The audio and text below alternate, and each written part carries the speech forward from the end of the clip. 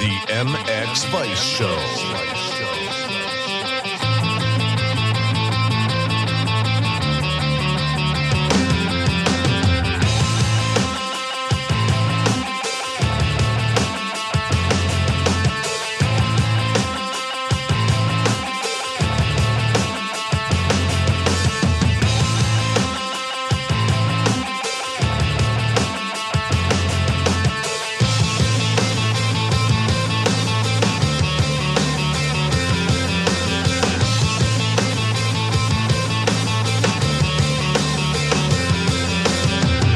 Welcome to episode 72 of the MX Vice Show podcast.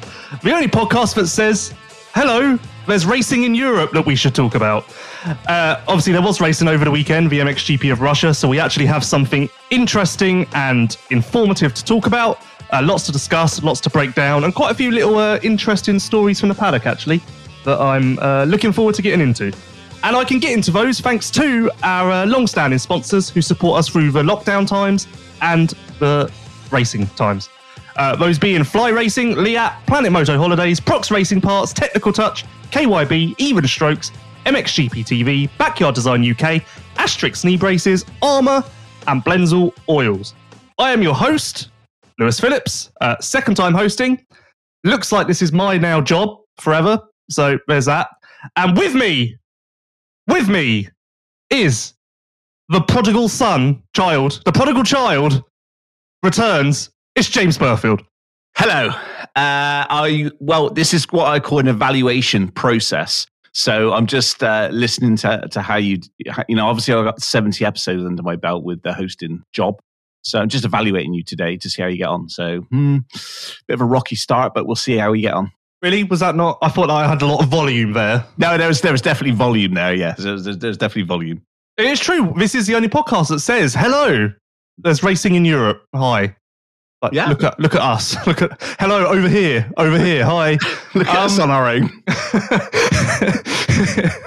Literally, that's just... It's kind of scary. That, we are Tom Hanks in Castaway.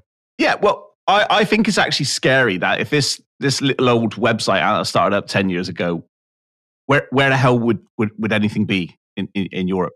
I had that thought at the weekend. We'll get into it because obviously we weren't in Russia, and actually, I want to talk about that briefly. Before we get into that, we need to mention that part one of the MX Vice show is presented by, as always, Fly Racing. Fly Racing has redefined expectations in safety and performance with the Formula helmet. Tested on the most advanced equipment in the world, the Formula helmet's overall performance is best in class in both high-velocity crashes as well as rotational and low-speed impacts. Featuring Rheon technology, Conehead EPS, and a 12K carbon shell, the Formula's advanced impact system introduced a new approach to both protection and weight reduction. Weighing only 1290 grams, we believe the Formula to be the perfect combination of industry-leading innovation and ultra-lightweight design. Simply put, the Formula helmet has changed the game, and it's changed Hitachi KTM, fueled by Milwaukee's game this season, because they are using Fly Racing gear and the helmet for the first time, and they look a lot better for it. So, James, how are you? Milwaukee. So, James, how are you? I'm great. Honestly, it's been an absolute pleasure being on this side of the table, listening to you on the struggle bus this morning. I'm going to say that maybe burning the candle at both ends is not played well for you. Okay, I agree. I'm fine though, Lewis. I'm actually rested. I've got clarity. I feel good. I feel really good. I had a week off. Managed to get away from my phone and my laptop, so it was nice to get refreshed. I recommend you doing the same. It's quite crazy that 7 hours ago I was on a podcast show that was based in Las Vegas. And now I'm sat here on a podcast show that's based in Somerset. Struggle bus. That's what you're on. Australia will be awake soon, and I'll be on one over there as well. It's coming. So, like I said, we weren't in Russia. Obviously, That's nothing new to you. You missed many GPs and many races. Yep. But without me being there and the MX Vice team, like, did you find your experience at home was a bit different? And this isn't blow MX Vice time, but like, was it strange for you not to have us at the races? Yeah, absolutely. I think I kind of rely on little things like little insights, which I think it's always the same. When you're watching on TV, you only get, say, I would say 30% of the story. There's 70% of the story which you don't get to see on TV. And as much as MXGP and Paul Malin, they do a good job. The insights, what I think we bring, or not me, actually you and the rest of the team bring. In even with Sean and Wes, they always seem to be in the right place at the right time. They've had a knack of that over the last 6 years. So I just think it's when you're at home, you kind of need that extra information. And I think that's where I've become reliant on MX Vice to really get the full picture about what's going on, because you can only read so much into the results. So, for instance, I'll take an example of Ben Watson a weekend. Anybody coming in on a Sunday night would just be like, what the hell happened? But I think that's where you guys step in and you're able to build the story about why that happened. And that's communicated all the way through a Sunday. So I think that's what I miss. And it's us. But if it wasn't us, then I don't know who else would provide that information. And I think that's probably what's helped us grow. It's strange because obviously this is the first GP I've missed in years. Very bizarre for me. And was it not Russia last year? There wasn't Russia last year. What about Russia the year before? Yeah, that was 2 years and 2 months ago. Since I missed a GP, that's quite a long time. Yeah, okay, that's not bad. Okay, brilliant, thank you. Good effort. So when I'm obviously doing it like week in, week out, I kind of sometimes get to the point where I'm like, well, what? Surely, like, am I really bringing something useful to the table here, or am I just like start to question some stuff? And actually, being at home, I was like, Jesus. This is where doing tweets actually really comes in. Fortunately, we have good enough relationships with a lot of the riders and teams that I've actually learned a lot in the last day. Some really interesting stuff, actually, which we'll get into. But yeah, no, it was strange, but I think we'll be better for it because I've come up with some new ideas and things that maybe I didn't value that I didn't value so much that I now will value more because I realise that actually it plays a bigger part than I realised. One of the things I would add is that with MX Vice, I feel like the GP continues throughout the Sunday, and when we're not there, it feels like as soon as that last race is done, that's it. GP's done. So there's no like continual sort of feed of information. So that's where I think the post race podcasts are absolutely golden on a Sunday night because you're going around, you're talking to the riders, you're then like tweeting little excerpts from them, as well as releasing the post race podcast. So I do feel that actually you guys bring quite a bit of value to the series. Okay, well that's enough of that because that now just sounds like we're celebrating us, which is ridiculous and not the idea. Just take it because that's the last time I ever give you credit for anything. So let's start with this. Let's start on this point. So I'm going to pitch two things to you and I want you to pick one or the other. Okay. Are you more surprised that Geiser won at the weekend or that Herlings lost in the fashion that he did? Do you get what I mean? Yeah, absolutely. Yeah. And I've been thinking about this. There's two sides to this. The track was super sketchy. I mean, everybody was getting caught on a finish line. Do you think kind of Herlings went into there and just said, I just need to get out here on one piece? There's no reason to make a statement. But then another part of me is kind of saying, well, actually, everybody was racing at that level and Geiser just was able to ride at that level and looked so good and stamped his authority. I think everyone, bar maybe Geiser, who did actually say he enjoyed the track and enjoyed the race, I think everyone was just trying to get out there. I don't think anyone felt particularly safe. One rider texted me saying that the track was sketchy plus tax, which effectively means that sketchy then plus an extra little bit more. So, yeah, and you could even see it in Herlings riding. Like, I don't think I've ever seen him look that timid and that, like, it just looked like he had no faith in his front end or anything. It just looked like he was very like, okay, I'm just going to get out of here. I'm just going to get out of here. I'm just going to get out of here. And you know what? People have already started saying like, oh, Herlings lost. Why did that happen? Blah, blah, blah, blah, blah, blah, blah, blah, blah. But this is what people have wanted him to do for the last 10 years. And when he does it, he wasn't the fastest rider. He was not the fastest rider. I would say Crowley was faster. Febvre was faster, probably, and probably Crowley as well. And Herlings, the wily veteran that he is, got out of there with a second overall. That's what people have wanted him to do. So, like, we should really be sitting here going, geez, like, is this a new Herlings? Like, that sort of thing. But instead, we're talking about what a surprise it is that he lost. Yeah, I think the fact is, he instead of going there and trying to prove a point and beat Geiser, he's just 10 points down, which at any point he could possibly pull back. So worst case scenario is 10 points. It's not even worth. That's not even worth considering at this stage. Exactly. But so I'm working on a couple of features for MX Vice at the moment. One of them is it hasn't got a title yet, but effectively is so you're trying to follow the MX2 class, because I feel like people are very much struggling to get interested in that. So I'm trying to, basically it's like let me help you try and get interested in this. But also a stat sheet, the long-standing feature on MX Vice. Yeah. And I've uncovered something a little bit interesting. Okay. I was going to save it as the Planet Moto bombshell, so I'm just going to bring that forward now. Do it. And bring the thunder.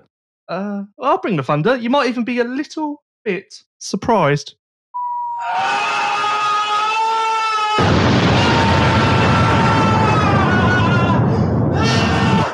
What the hell was that? It was a bomb going off and the guy was scared. That sounds very traumatic.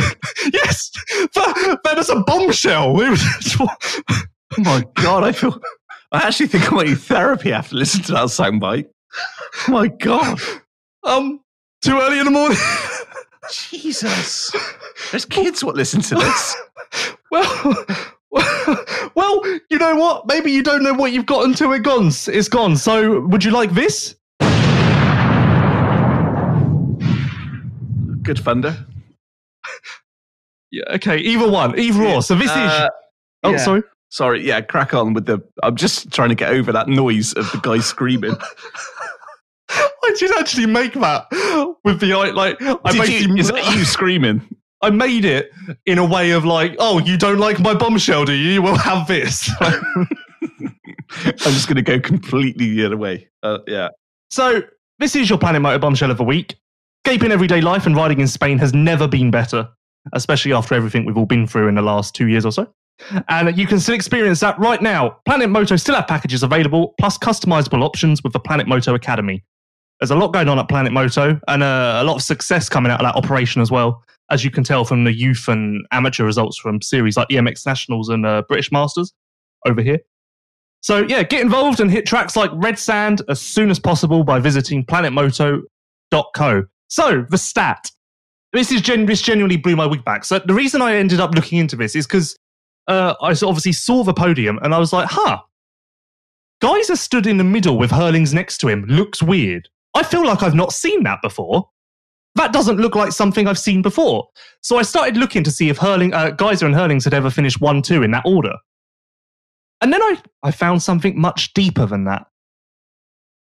So Geiser, this is the first time that Geiser has won a GP that Herlings has been in at all, has even been at the venue since March 2017. That's round 4 in 2017. And the first time that Geiser has won a 450 overall when Herlings has been in the race and healthy. Because March 2017, that was Herlings' first year in MXGP, and he was riding with he was coming off a broken wrist or hand or something along those lines.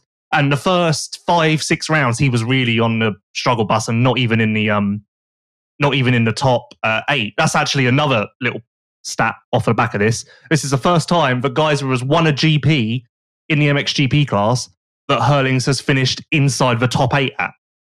All we've talked about is, why is Geiser so underrated compared to Herlings? Why are we like, that's the answer. Like, case is closed, no? And that is a fantastic stat. And it does back up exactly what we kind of been saying the last couple of weeks about Geiser. And he has got to be the most, up to that point, was the most underrated rider. Underrated world champion even. Yeah, but that's why, I think, because obviously no one knew that stat exactly, but maybe subconsciously everyone kind of knew that something along those lines had happened. That's great. Look, honestly, I still can't believe that. I checked it 3 times because I was like, no. But once you break it down, last year, if you remember, Geyser didn't start winning GPs until Mantova 3. And by that point, Herlings was injured. Geyser didn't win an overall at all in the first 7 rounds that Herlings was there. 2019, Herlings raced 4 GPs, won the last 2, and Geyser didn't win any of them that Herlings lined up for.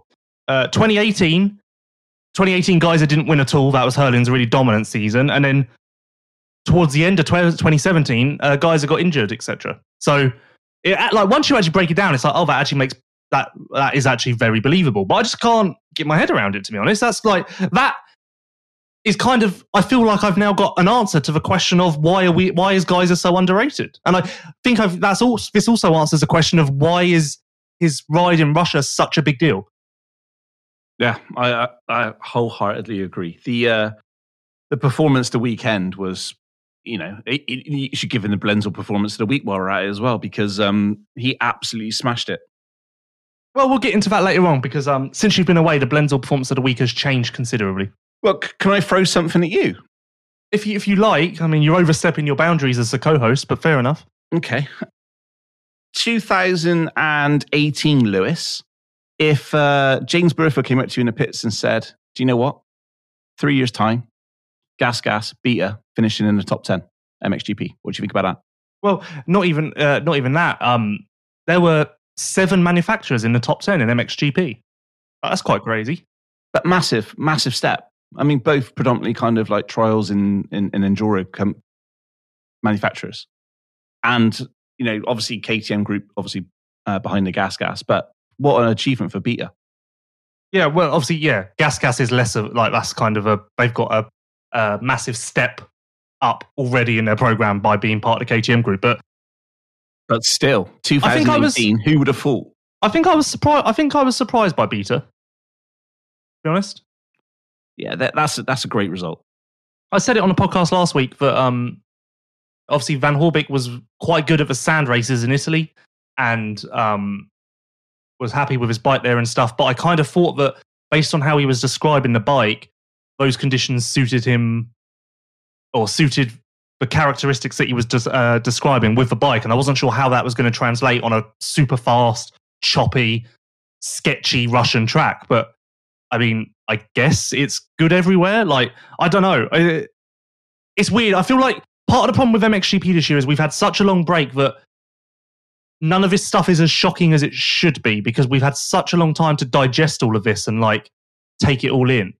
That, yeah, it's just Beta racing MXGP, even without the results, Beta racing MXGP is a huge deal and something that everyone should be going mental about. But reality is, we saw them race a Beta 4 months ago. So by now it's it's Beta, innit? Yeah, of course, yeah, it's Beta. Yeah. Yeah, it was just something that stuck out when you kind of looking through the results on Sunday night. It was just wow, that's just not something you see every, where we haven't seen before. So interesting. So Geyser went 1-1, dominant. Sakamoto, he went from last to first, passed everyone he needed to pass and everyone that he would consider a fierce rival. So that was definitely a statement. But what do you put stock in this moving forward? I don't know.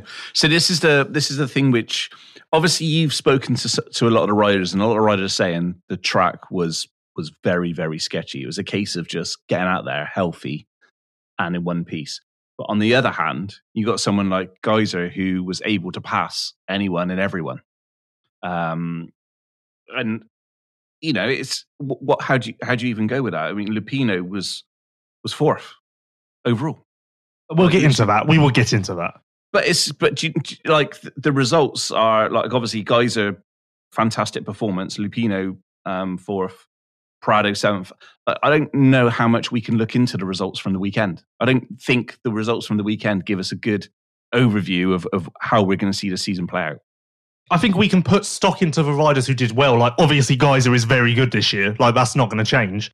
But it's more the riders like Herlings, the riders like Sewer, the riders well, not even Prado, because Prado had mistakes and stuff. But I think the riders who did well are going to be buzzing and like moving away from there. Like, this is a great start to the season. Like, let's keep this rolling. And everyone who did poorly is basically like, fuck Russia. Let's get the season started properly at Matterley. I think it just depends on how you did, doesn't it? So, yeah, I'm actually, I don't want to talk about it now because you want to talk about it later, but yeah. And you got to look at notable performances by like people like Olsen as well. First race in the MXGP class, and it was a decent result on that track. I will. I do want to say one more thing on Geyser. I actually meant to say it on Pulp last night, but I'll say it here. Why not? Obviously, the bike gets a lot of credit for his turnaround in the last year and a half, and it's rightfully so.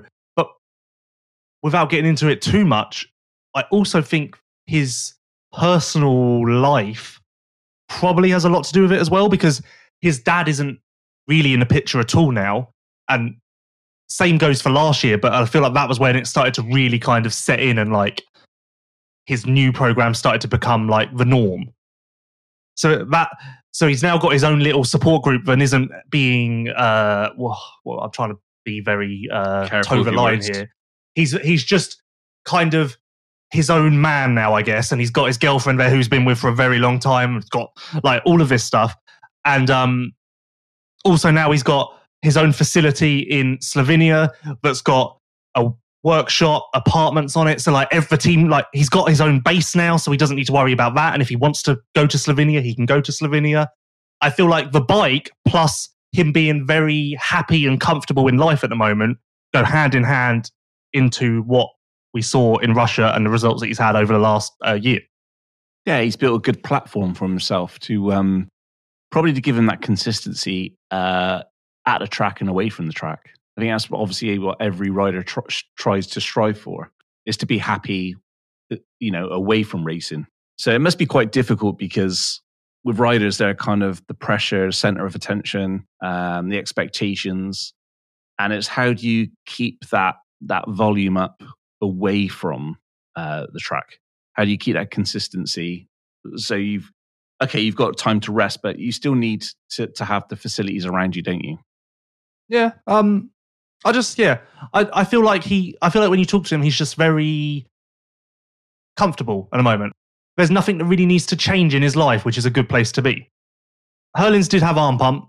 He had a slow start in 2020 after lockdown. If you remember, he didn't win at all in Latvia. Or did he win the last GP? I think he won the last GP in Latvia. But the first two, it was quite a slow start and everyone was a bit surprised. I think we see something similar this year. I'd imagine I would probably pick him to win Matterley, but I think when we get to Latvia and when we get to Oss for rounds 4 and 5, that's when Herlings will be Herlings properly through and through. Febvre was third, and not much to say there other than he was very fast. But that would be one that I'm like, let's just see how this goes. Well, we knew the expectation with him going into this GP. We knew that the track suited him. We knew he was going to go well. So the expectation was quite high.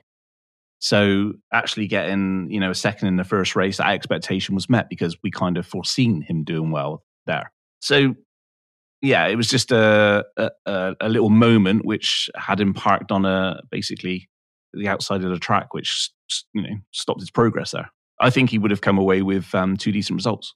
Interesting that he left Russia. First of all, this is the best start to a season he's had since 2016. So that says a lot, I think, as well. And interesting that after the race he said, "You win championships on your bad days," because that kind of, to me, I was like, "Oh, okay, we're going for the championship." Okay, that's mindset, where we're at. That mindset. I was actually very. I mean, I shouldn't be surprised because everyone says like everyone on the start line will tell you that their goal is to win and they won't be happy unless they win. But for him to just come out and kind of say that off his own back, I was like, "Oh, okay." I thought that maybe his goal would be top 3 in the championship because he's not been there for a while, but he wins championships on his bad days, and if a third overall is a bad day, then yeah. Yeah, I got to be honest. I think you're going to need to bring your power rankings back because I think that's a really good kind of indication about how these riders are progressing, and I think he's kind of bit by bit over the years built himself up, and I think, do you know what, this could actually be his year. And it wouldn't, I wouldn't be shocked if rounds 16, 17, he's second and not very many points behind in the championship. I would be shocked if there's no injuries. Obviously, if there's a couple of injuries, then sure. If the field stays as it is now and no one has issues through the season, then I would be shocked. What were your takeaways from watching on TV? Well, we need to get into Alessandro Lupino. We do need to get into that. So, Lupino isn't this good. He's not meant to be this good. I feel like after his ride at Parla and stuff, everyone's like, Lupino, yeah, that top 7 GP rider. Like, no. Lupino's never been this good. Okay, he was third in a moto at the end of last year when the field was literally limping home. This has never been Lupino. This wasn't Lupino in MX2. This wasn't Lupino in MXGP. This just isn't Lupino. So something's obviously changed for the better since he joined MRT. And I know that he leans on Caroli a lot for bike setup, for advice with the bike, direction, kind of really leans on him, as you'd expect. They're like best friends, both ride a KTM, so why not? And I'd be interested to know if any little parts have fallen off the back of Caroli's truck and found their way onto Lupino's bike from time to time. Like, that wouldn't surprise me either. But can that be it? Like, the Gebben team isn't that bad. And I wouldn't say that Marchetti is a step up from Gebben, but I literally can't think of another explanation other than this bike really is better for him. Yeah, I mean, I think you just hit the nail on the head that maybe he's been on Japanese bikes for a few years now, and maybe this bike just suits his ride. Another thing I thought of is he was using Solva suspension before now, and obviously no one at Gebben really got on with that. So maybe now this is a result of, like, he's got a KTM and he's got WP suspension, and there you go. Like, that's a very good package in itself, let alone with factory support or whatever. I need to find out, actually, because last year when Bogas was on that team, he had a factory engine and he was a WP test rider. So he was the first rider to use the Airshock. So I need to find out if Lupino's got any of that support, or if he's on a similar program, because that wouldn't surprise me either based on his results. But I would be shocked if this continues. Like, that was shocking, but if it continues, I would be even more shocked. Well, I'm guessing if it is the bike and the bike's going well and he's gelling with the bike, then we can expect the same sort of result from him in Matterley. Does Lupino get on a podium this year? Question mark? Exclamation point? I'm not being drawn into that, Lewis. You're just setting me up for a fall. I think Russia was a unique track, and it suited some unique riders, and I think others literally just done what they needed to do to save face, get some points, and move on. I think you've got a way more insight than most people, because you would have spoken to the riders, and it would have been interesting what those riders discussed with their teams. With basically riders saying, I'm going at 100%. If I go any more, this is going to go wrong. How many people did that finish line take out, literally? Oh, yeah. So I found out what the reason for this was. So they ripped and watered up until the base of the takeoff. So up until the base of the takeoff, the track was like grippy and perfect and lovely. And then they left the takeoff. So the takeoff was slick, hard, etc. So going from the clay niceness into the slick, hard takeoff, and then carrying that moist dirt on their tyres into the slick takeoff was what was causing all the crashes. And a few riders said it would have been better if they'd just ripped the takeoff. Like, there would have been ruts up the face of it, sure, but that would have just slowed it down more, and at least then it would have been consistent. So that was the reason why there were so many crashes on the finish line. Wow. So nothing too shocking, but yeah. Stewart actually had 2 massive crashes one massive crash and one fairly big crash, which I don't think the TV cameras picked up at all.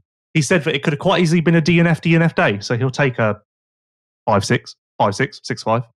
Jeez, the bike was okay enough to continue. Yeah, he said it was a big one. Like, he said it, he was quite, like, he said it was a big one. He said that he had a crash in the first moto, so then was like, okay, let's just get out of here safe, let's move on. And then had an even bigger crash in the second moto and was just like, what am I doing? Wow. And still managed to finish in front of quite a few people. Yeah, well, 6.5 is nothing. That's not a bad start to the season by any means. Not with 2 huge crashes, or 2 crashes. Further down, Jonas, did Jonas do what you expected him to do? I'm on the Jonas hype train. He's good. He's going to win something this year, whether that be a moto or an overall. He's going to win something. I'd almost bet on that, no doubt. And looked good in the second race. You have to admit, I'm guessing he surprised you. Yeah, I definitely didn't expect him to get a third in race 2. I thought maybe just like, gently top 10, but no, smashed it. But again, it's the track. Let's not forget, this is a guy who hasn't raced since Valkenswaard last year.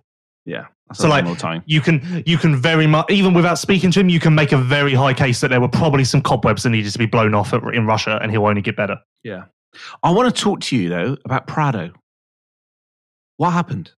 Crashes, I guess. I don't know. That's all you put it down to. But then I would have expected him to move forward like Geyser did. Well, he was ahead of Geyser. Geyser went by him and then left him in the second moto. I would have expected that, I think, from Prado. But then maybe, I don't know, like, after I've said it many times on this podcast, the Prado hype has kind of left me a little bit in the off-season, and I don't know why. And maybe this is why, just because maybe on paper he looks like the perfect title contender, but maybe there are still some little holes that need to be filled and etc.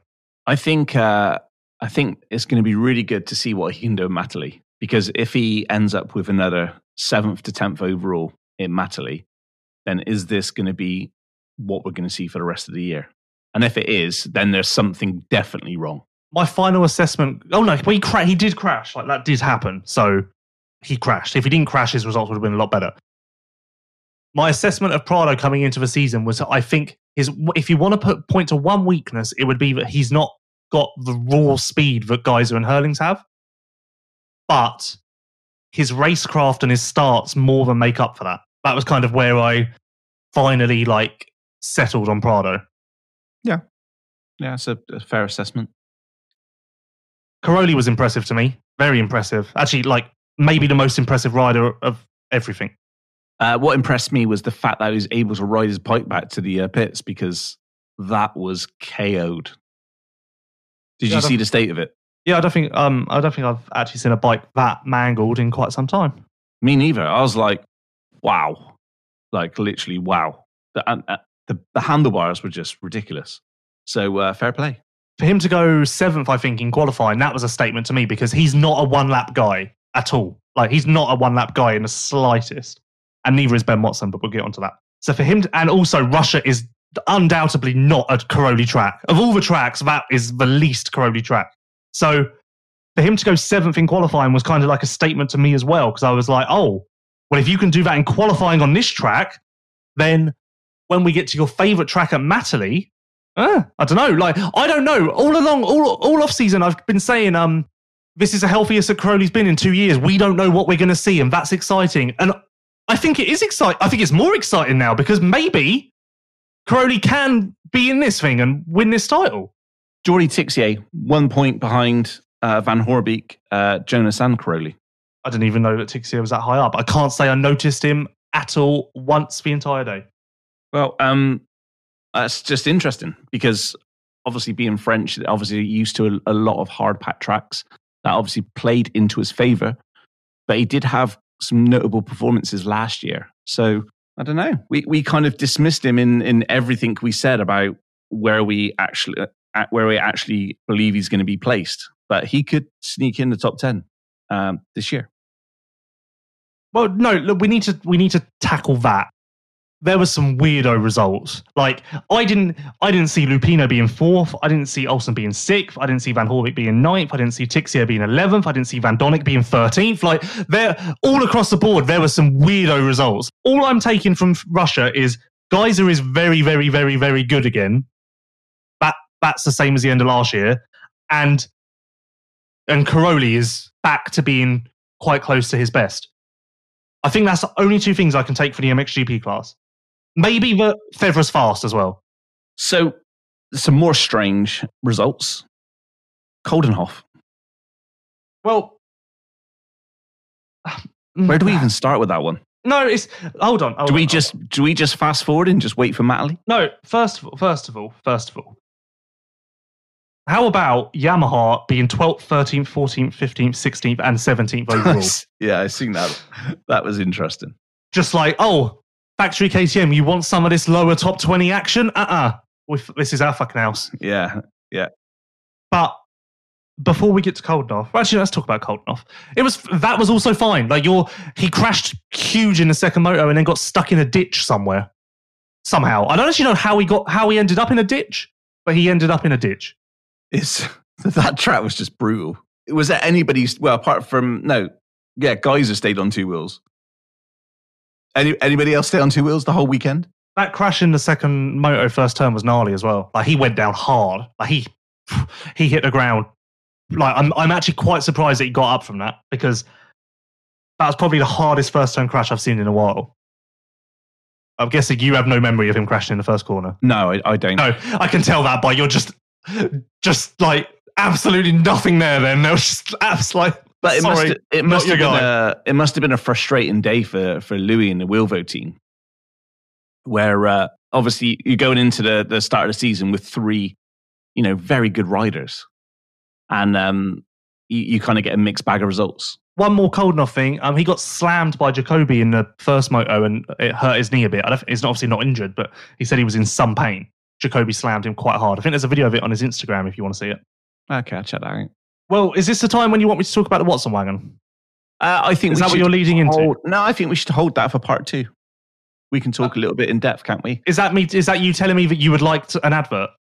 I think it's time for an advert. Okay, I was going to do one more thing. I did have it under control, but thank you for micromanaging this podcast. I appreciate it. It's okay. It's obviously going to take me a little time to adapt to this co-host role. Well, just sit back and enjoy yourself. You're basically on holiday. So, that's it. James Burfield has blown the whistle on part 1. Or stamped my authority, whatever way you want to put it. James Burfield has called time on part 1, so I guess we'll go to an advert. That was part 1 of the MX5 show, episode 72, presented by Fly Racing. Fly Racing has redefined expectations in safety and performance with the Formula helmet. Tested on the most advanced equipment in the world, the Formula helmet's overall performance is best in class in both high-velocity crashes as well as rotational and low-speed impacts. Featuring Rheon technology, Conehead EPS, and a 12K carbon shell, the Formula's advanced impact system introduced a new approach to both protection and weight reduction. Weighing only 1290 grams, we know and believe that the Formula is a perfect combination of industry-leading innovation and ultra-lightweight design. Simply put, the Formula helmet has changed the helmet game. That is part 1. We'll be back in 5 with more MXGP talk and some MX2 discussion. Back in 5. I say back in 5. You are listening to the MX Vice Show. Known for producing the world's most effective neck braces, Leatt continues to evolve and can now protect riders from head to toe. No matter whether it is their new for 2021 4.5 boot, which offers advanced technology at a mid-range price point, or the all-new 7.5 helmet that comes with 3 Leatt bulletproof Velocity goggles, Leatt has you covered. Shop Leatt's extensive line of off-road gear on www.leatt.com. Brox Racing Parts supply genuine replacement products which meet or even exceed OEM quality. All parts are manufactured to highest quality standard at state-of-the-art manufacturing facilities around the world. Hence why everything that Brox Racing Parts offer exceeds the high-level requirements that all motocross riders require. Many of Prox's parts are actually made by the same suppliers to the OEMs. Head to pro-x.com now to learn more. Even Strokes is the newest e-commerce store in motocross. Built by motocross enthusiasts, Even Strokes understands your need and offers all of the products you need for a weekend at the track. Shop now for Yoko, Alpine Stars, Fast House, and more at evenstrokes.com.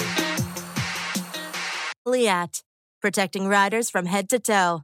Check out Leatt.com for more. Fly Racing has redefined expectations in safety and performance with the Formula helmet. Tested on the most advanced equipment in the world, the Formula helmet's overall performance is best in class in both high-velocity crashes as well as rotational and low-speed impacts. Featuring Rheon technology, Conehead EPS, and a 12K carbon shell, the Formula's Advanced Impact System, AIS, introduced a new approach to both protection and weight reduction.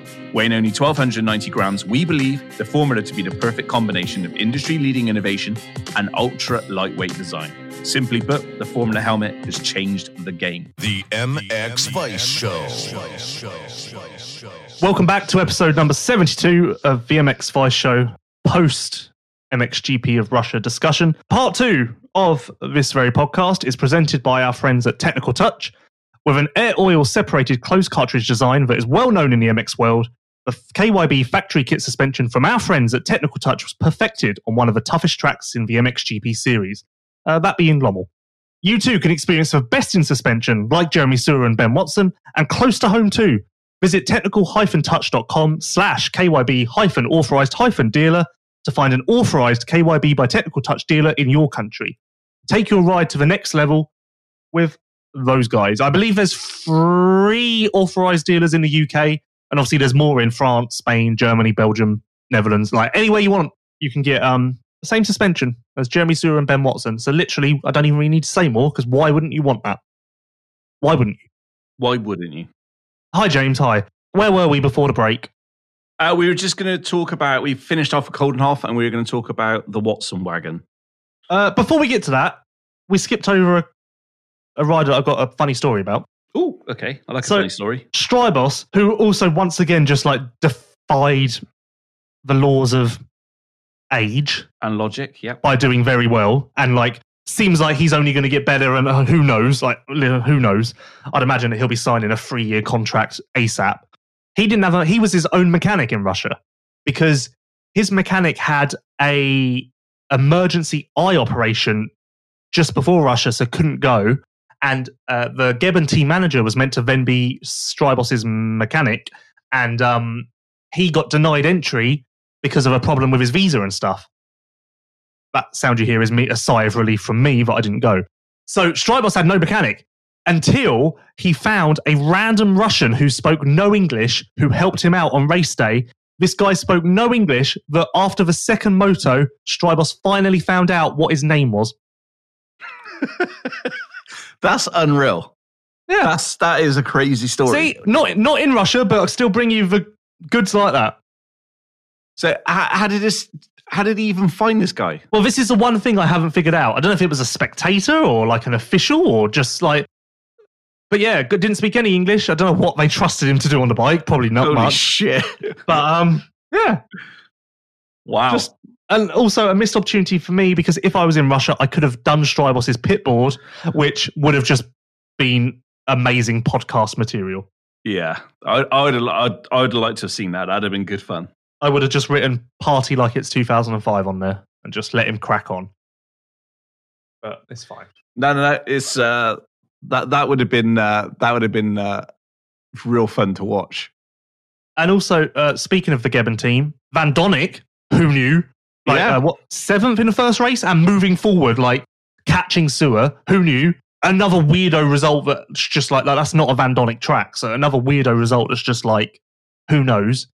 And Vlandrin, coming off of ACL surgery, also was quite impressive, I thought. As in, impressive. He had really bad arm pump and could barely hold on, but impressive in the way that I think there were signs that quite quickly this is going to get quite a lot better. Yeah, I agree. Yep. Okay, great. Yeah, no, I agree. What did you think of Sterry? Oh, I was just he went. So I think it's okay to say Sterry's start to the season in the British Championship was not lighting the world on fire. I thought there was glimpses. No, but I would expect Sterry to just like kind of not dominate, but basically be the guy in that series. That's kind of the level I hold Sterry to, because I'm such a nice guy. And he went testing after Canada Heights, and it seems that is the key that unlocked the 13th place finish in the second moto. He crashed in the first turn in the first one, and he was going to get points still, but he made a mistake with like 2 laps to go. But no, encouraging. Completely for like 13th in this field. Sterry's another one. Towards the end of last year in Trentino, he got quite good and was in the top 10, but the field was so just demolished that it was kind of like, okay, like we'll see next year. But no, that's good. Like that's the best ride of his MXGP career, no doubt. No, it's good. It was noticeable performance. Now, if only we'd done a wager of the opening round of Nathan Watson finishing a brother's brother. What, you would have bet on that, would you? No, I mean just like just saying that out loud. Okay, just there we go. 1-0 to Nathan. It's fine. We want automatically. I read Ben's Instagram and it was just proper. That crash looked proper sketchy. It's fine because, those of us on the wagon, we're not going anywhere. So much so that... Well, you wandered off in, was it 2017? 2018? Oh, God's sake. Is this a new one? This is a new one. This is a new one. All aboard the choo-choo train. All aboard the choo-choo train. All aboard This is getting out of hand. train. All aboard. All aboard. All aboard. Choo-choo. This is getting out of hand. This is not getting out of hand. Do you want... No. After this podcast, Where will do we you keep finding screaming men? After this podcast, will we be having an executive meeting where the bombshell sound drop is banished, just gets banished forever? Yeah, your sound drops are going to go somewhere. Well, no, not the sound drops. I'm just particularly talking about the bombshell one that you seem to be quite traumatized by. That was very traumatic. The guy, there was a bomb, James. What do you want from the guy? What do you want him to do? Him to just be stood there going, I am having a pleasant day. Actually, you know what? Next week there is now going to be the bomb sound in the backdrop with a guy going, No, I see a bomb. I am enjoying my day. I am enjoying my day so far, and then the bomb's just going to hit. Even more traumatic. We haven't mentioned Tonus Usland. Well, no, we need to talk about Ben. Okay, let's. I thought you just wanted to talking about Ben. Sorry, I thought you just wanted to dismiss it, and you said move on to Matterley. Not at all. We are on to Matterley. There's no point. We have 18 opportunities for success coming up. Thus, why would we look back on one? Just the 18? One tricky weekend. Well, there's only 18 rounds left. So well, I don't know what you want us sarcastic. to do. Do you want us to bloody... I mean, we can find success elsewhere, but we're focused on the MXGP series. No, obviously it was rough. A lot of crashes, including that one that he posted on Instagram, which was quite a big one. Another finish line victim, and also he was a finish line victim in 2019 as well. So not a good track for Ben. Even though he was on the podium there for the first time in 2018, no one in the world is saying that Orly or Knock is like the Ben track of the series. It was just a shit happens day. Like, no one listening to this is looking at that result going, well, I guess Ben Watson is a 23rd place guy. It was just shit happens. Nothing really went right, from crashes to bad start. Just nothing went right. We're on to Matterley. That's it. Done. We're on to Matterley. And also, as I explained on Pulp last night, all you Watson wagon haters now, Ben scored 1 point. Therefore, the results say Ben Watson, 1. Therefore, the Watson wagon is technically number 1. That's really, you're really reaching. No, I'm not. That's actually exactly the reply I got on Pulp. I'm not even trying. Well, I think word for word they said, but you are really reaching. Yeah. Okay. Great minds think alike. Okay. As host, Lewis, do we want to mention any other riders, or are you finished? I think we're done. I'm trying to think. Usland, tip of the hat to Usland. Like, that was I never saw that coming. I didn't think he'd get points, truthfully. Yeah, I think we're done with MXGP. Well done to everyone. Well done. Well done, everyone. Great work. See you in Matterley. Good work for coming out alive. Well done. MX2? Quick, there's not much to say. Let's smash out MX2. Vial, he needs to slow down because he's just going to make us boring. I mean, okay. On the subject, I meant to say, the reason I asked about us not being at the GP at the start is because I was going to say this. This is a question for everyone listening and you. I need genuine feedback on this before Matterley. Do we want live Twitter updates anymore? Yes. Oh. Okay. Okay. That's just my opinion, but let everybody else... What are you thinking? Well, no, I just because I was going to do them off the TV at the weekend, and then when it came to it, I was like, this is ridiculous. Everyone who tweets from home, you can't give any insight, so I'm not even going to pretend. Like, yeah, we're on to Matterley. And then I used that time, and I was making notes and observing different things that I'd never seen before, and I was like, Jesus, Jesus, if I didn't tweet at GPs, I'd actually be able to do a lot of observing and notes and properly get some more insight, because it sounds ridiculous and proper first world problems, but live tweeting is actually quite a lot of work. It's actually quite a lot of work. Well, I'm ready to step in. No, I just didn't know if people wanted it anymore, because the same thing, like, you can watch it on MXGP TV, so, like, but then again, as I say, the cameras didn't catch Sewer crashing at all. So if I was there, I would have tweeted that Sewer crashed big, and then I would have been the person who alerted everyone to that. Yeah. I would just like to tip my hat in for this. I'm in for Matterley. So I'm ready. Oh, yeah, I need to try and get you a pass today. I need to take back my original role. Okay. So my game's evolved. Also, tip of the hat, one pat on the back time for MX Vice. Our Instagram at a weekend was very nice. Yeah. Very nice. I'm very proud. I'm actually proud as punch of that. So just tip of the hat to pat myself on the back. Maybe I'll get this edited out because that sounds ridiculous, but I was proud of that. I'm really proud. First of many cool rollouts coming this year. We also debuted a new logo, which 50% of people seem to hate and 50% of people seem to love. So always good. Always good. Yep. Well, similar, because after last week's podcast, 50% of people told me to get you back on immediately, and 50% of people told me to light you on fire so you could never come near a podcast again. Sounds good. Yeah. I actually didn't know until the end of the week whether I'd be back on the podcast. Whatever. I'm going to be honest with you. I enjoyed my week off. Well, yeah, but you didn't just have a week off from the podcast. No, I actually enjoyed my week off of everything. Yeah, exactly. So why would the podcast be? Well, that's great. That's great. I look forward to now wondering whether you're going to show up every week. Yes, no, I am. I'm enjoying it. All I've got to do is sit here. I ain't got to really do anything anymore. Do you understand why I said that I should be the host? Because I'm directing, like, you always were worried that you wouldn't be able to bring insight, but you're not doing that. I'm just directing you to conversation. Yeah, I'm still not comfortable with it.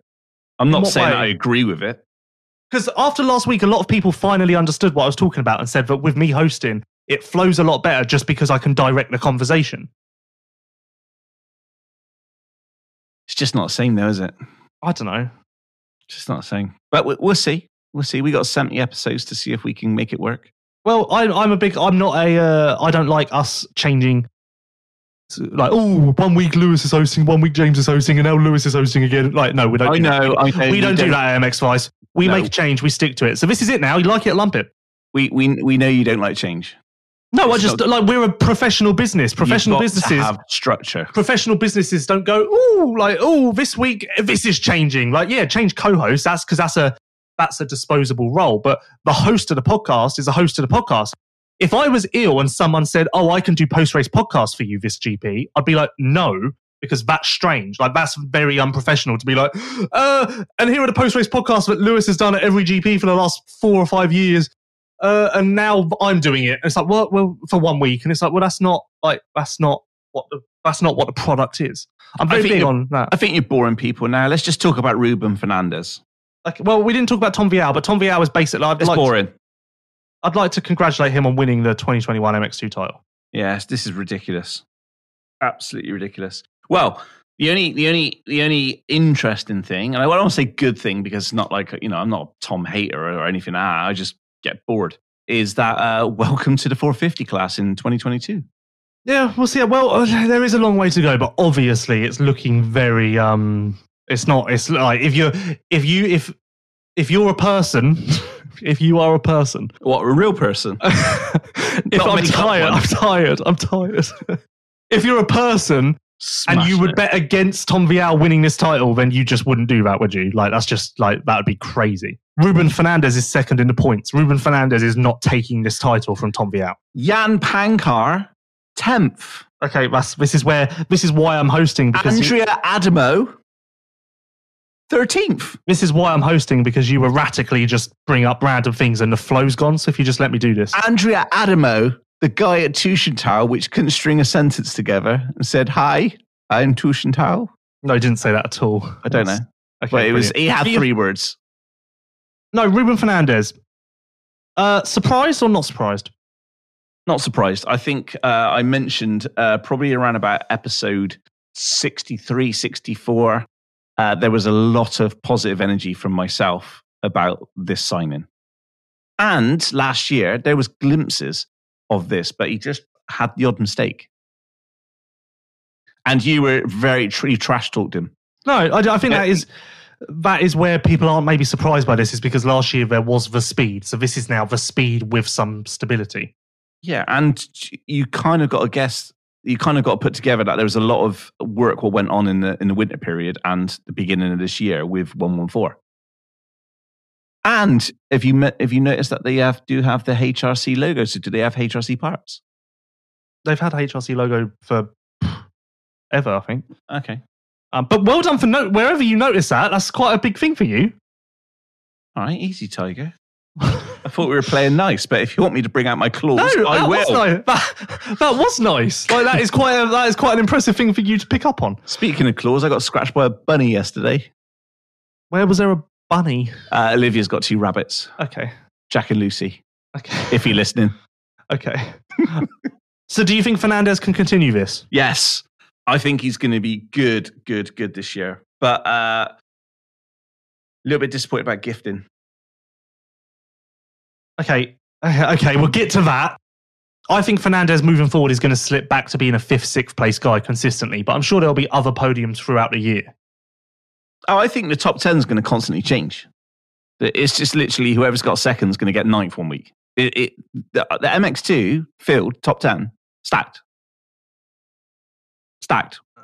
Yeah, it's stacked with talent. It's stacked, but it's just like people aren't. It's because they're not known people, so people aren't really buying into it. Right, you got Gifting Capodium, Rubini Capodium, Harrop Capodium, Todd Capodium, Gertz Capodium, Benestant Capodium, Lagenfelder Capodium, Guadagnini Capodium, Beaton Capodium, Renault Capodium, Hoffer, Van Boostijk, Boirami, Fernandez. Yeah. Stacked. Yeah. Stacked. Stacked. Yes, it was. Yes, it's stacked. But my point is that people aren't invested in it because they don't know the guys well enough. So this is why, like I said at the start, I'm working on a feature that's basically, so you're trying to follow MX2. And I'm trying to be like, so this Fernandez guy, he came from here and he got dropped by FNA. And like Maxime Renault had this factory deal 5 years ago, got injured a ton, lost it, and is now back. He's the ultimate comeback story. So maybe you want to cheer for him because you like that sort of thing. Like, you know, I'm trying to make it so that people have something to relate to with each rider. Okay, well, hurry up then. I'm not going to lie. I don't want to be dramatic. I might have a bit too much work on my plate. I'm not going to lie. We're 1 round down. It's not looking great. I can help you with that. I can lessen your load by giving up Twitter for Matterley.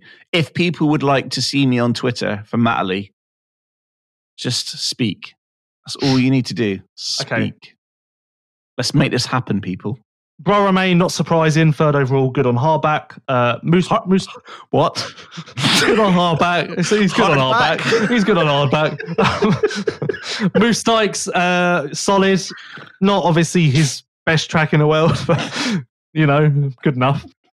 Hoffer was my surprise of MX2. Hoffer was really good, and I think I said this before the GP started. You did. Hoffer is underrated. Hoffer wins the GP this year. It's good that you say 20 things and you're able to pick out 2. So, like, if I just shouted this person, and then one of them, you know, you're going to sound like a genius, aren't you? Hoffer was really good. Renault, I don't really know what happened to Renault. He just never seemed to be in a good position. I don't know. Weird. Beaton was fast, had crashes. Bloody hell, that second motor finish line crash was something else. Obviously, it was kind of better for Beaton than it was Gifting, but also very happy that Gifting is alive. Did Beaton get beaten? Okay. Guadagnini had flashes, but ultimately kind of did what I would have thought. Yeah. Jan Pankar. Do you know Jan at all, James? Yeah, I like Jan. Yeah, we hang out anything you can tell us about Jan? Yeah, he's a Virgo. That's your go-to thing. I've heard you say that so many times. There are other star signs are available. He prefers fish over meat. He likes long walks on the beach, and he has a cat called Fluffy. Well, everyone who listened to my MX Manager advice last week, you're welcome for that pick. It isn't actually that surprising because he is a good hardpack rider. This is just the first time that he's actually been on TV and been noticed for it, I think. Gertz is injured, and we will see how much better it gets. That second motor was encouraging. It's good to see him back in the camper van, though. But he did wash the front end a lot again, so Does a leopard change its spots? I guess we'll see, but who knows? Kai de Wolf, also impressive, lot of speed, but crashed second moto, so that kind of ruined it. He was on for like a 10-6 day, which would have been a great debut. So that was encouraging, and I think he's going to do something here quite quickly. You wanted to say something about gifting? Yeah, he's still gifted. Okay, you are really struggling, aren't you, with things to say on the MX2 class? Good to see where we're at with that. Imagine if you were hosting right now. It'd be way better than this pile of shit. Joel Rizzi was actually quite. That's really great for your employees' morale. We really need to discuss that in the future.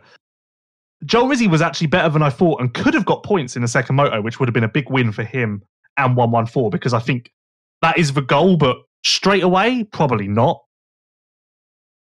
But yeah, close. But he had to back off in the second race because he was using his clutch too much and he felt it started to slip. So, what about Simon? Because Simon's been out of the game for a little while. Well, Simon Lachenfelder. Yeah. The most German name of German names. What a throwback to like best bits of previous podcasts. Yeah. I don't even really remember why that came up or what I was saying. Lachenfelder! It can just be, that's what I was saying. It can be anything. Like, say to a German guy, like, what's the name for that pencil? It's a Lachenfelder. Like, okay, makes sense. What's the name for that lamppost? This here is a Lachenfelder. Okay, makes sense. That just makes sense. Yeah, he's good. He's better. Like, he's again better than people realise. Been off for a while from GP. He's still very young. Still basically a rookie. Even a 250 rookie. He hasn't had a full season on a 250 yet. But he was strong. I think encouraging things on the way. So, yeah. I think there's going to be a lot of the young guys, the Lachenfelders, the Hoffers, the De Wolfs, are all going to slowly start to inch their way into that top 5 more and more and kind of add to the depth in this class. So that's exciting. Future of MXGP, people. That worries me a little bit. Why? Because I feel like people need to invest in them now. I'm not talking about speed or anything. I'm just saying like people need to invest in them now to support and believe in them in MXGP. I feel quite a lot of pressure myself because I feel like I need to like expose these people now so that when they move to MXGP, people are like, that's so and so. But also, I'm not sure if people care. So like, yeah. Do you know who I'm excited about to go 450? Who? Jeb Beaton. What? Because you think he'll be good? I think Jeb Beaton's going to be like an Olsen Watson. He's going to be good. Yeah, he's a sneaky good pick for a 450 for sure. If I was a team and was looking for a rookie to kind of mold into, I think, 100% Jeb Beaton. He's got to go up at the end of this year, so we'll see. But I too believe he can be quite good in a 450. I've heard his name be thrown around a little bit in the paddock about 450 possibilities. So yeah, we shall see. Anything else on the MX2 class? We kind of blitzed through that, but we got a lot to do on this show. So yeah, gifting was just on a mare, just not what you want to see. Right, I expected him to come out swinging. Thanks for that. That's brilliant. We'll get into that a bit later as well because we've got something to do with that. On to the questions. Very efficient with me at the helm this show. Very efficient. It's chop. It's you better be ready because we are moving. No fun here. This bus is all no fun. Oh, you need to go to the toilet? Well, hold it because we're moving. Yes. I don't know. Do you want to say something fun? No, I'm not allowed to. So you crack on.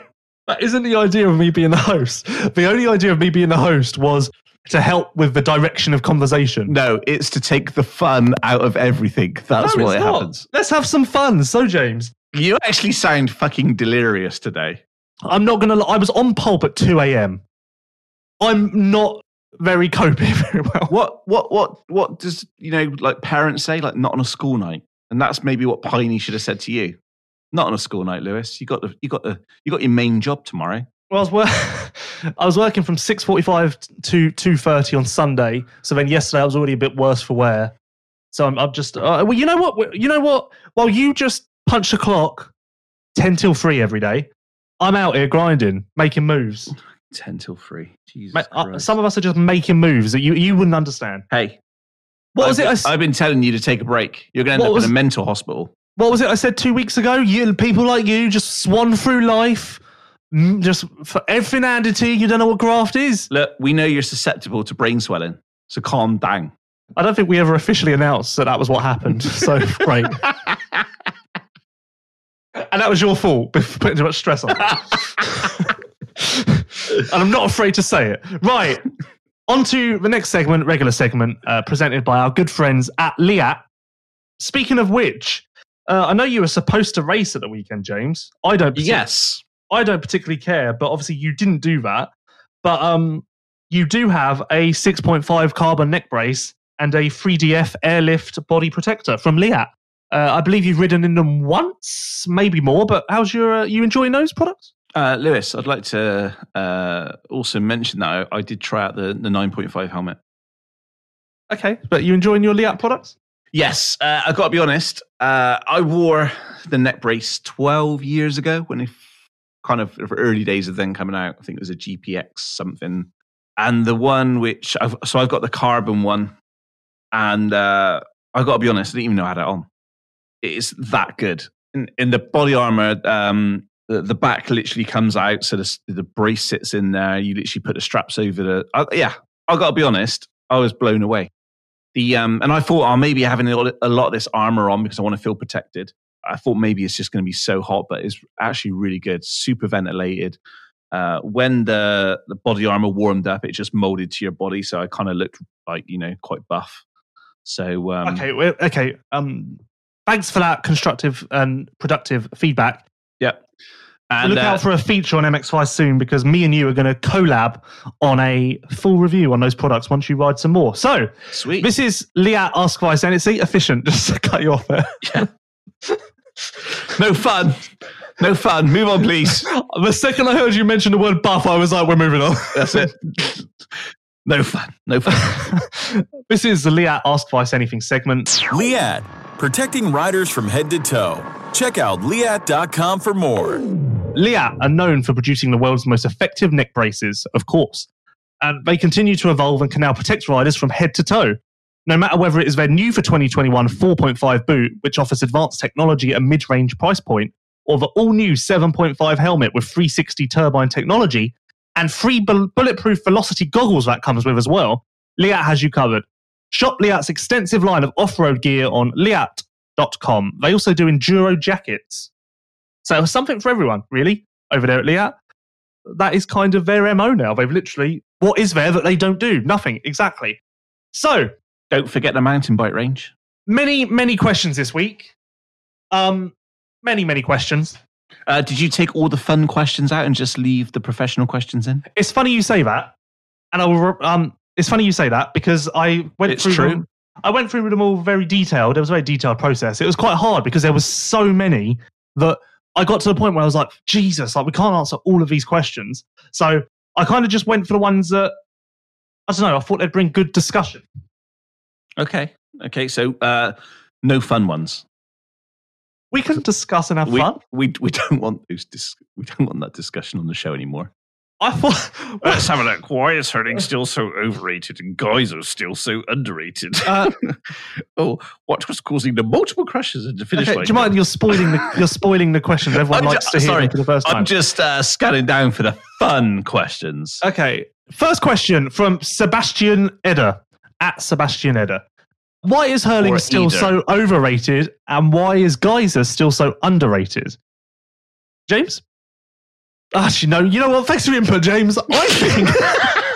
well, Lewis, I would just like to say that I believe that Hurlings was saving some in the bunk, ready for round 2 at Muttley, and Geyser was balls out, Lewis. He was balls out, felt comfortable on the bike. Russian track was reminiscent to his backyard in Slovenia. It felt good. He felt hot. Thank you, James. Okay, you have to spoil things, don't you? The thing that I kind of took, the reason I put this question in is we've answered so far why Geyser is still so underrated. I think that stat is why. I don't think anyone knew that stat, but I think subconsciously everyone kind of had that in mind, that maybe that had happened or something similar. Because what? When I'm wandering around Tesco's, just getting my food for the weekly shop, I'm thinking, 2017 was the last time that Geyser was in front of Hurlins. Who knew? Because that's what we do. Okay, That is what us mere mortals do when we're going around Tesco's. The reason I put this question in is because the fact that why is Hurling still so overrated really stood out to me, because I don't think he's overrated at all. What do you want? What? I don't know where that comes from. Why is he overrated? What? Like, there's no reason. You can't make that argument at all with me. I would not buy into that 1 second. Okay, we're a bit harsh on Sebastian. He's just asking a question. No, it's fine. I appreciate Sebastian's question. Like, thank you, Sebastian, for that. So it's all well and good going hard on me, but can you please refrain from the guests?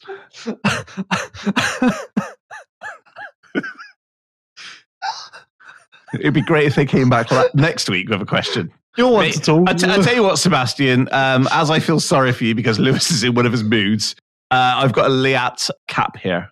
For you, just to soften the blow after you listen to this. You don't know how we do things on this podcast now. I've only got 12 hats, so I'm just wondering how many questions we got and how many other people you're going to vilify for the rest of the show. You don't know how we do things on this podcast now, but last week I gave it to the best question of the week, not the person we felt sorry for. But anyway, next question. At Yo. I think you should just knock on the head. I'm not good at pronunciations at the best of times. At come on, I can't.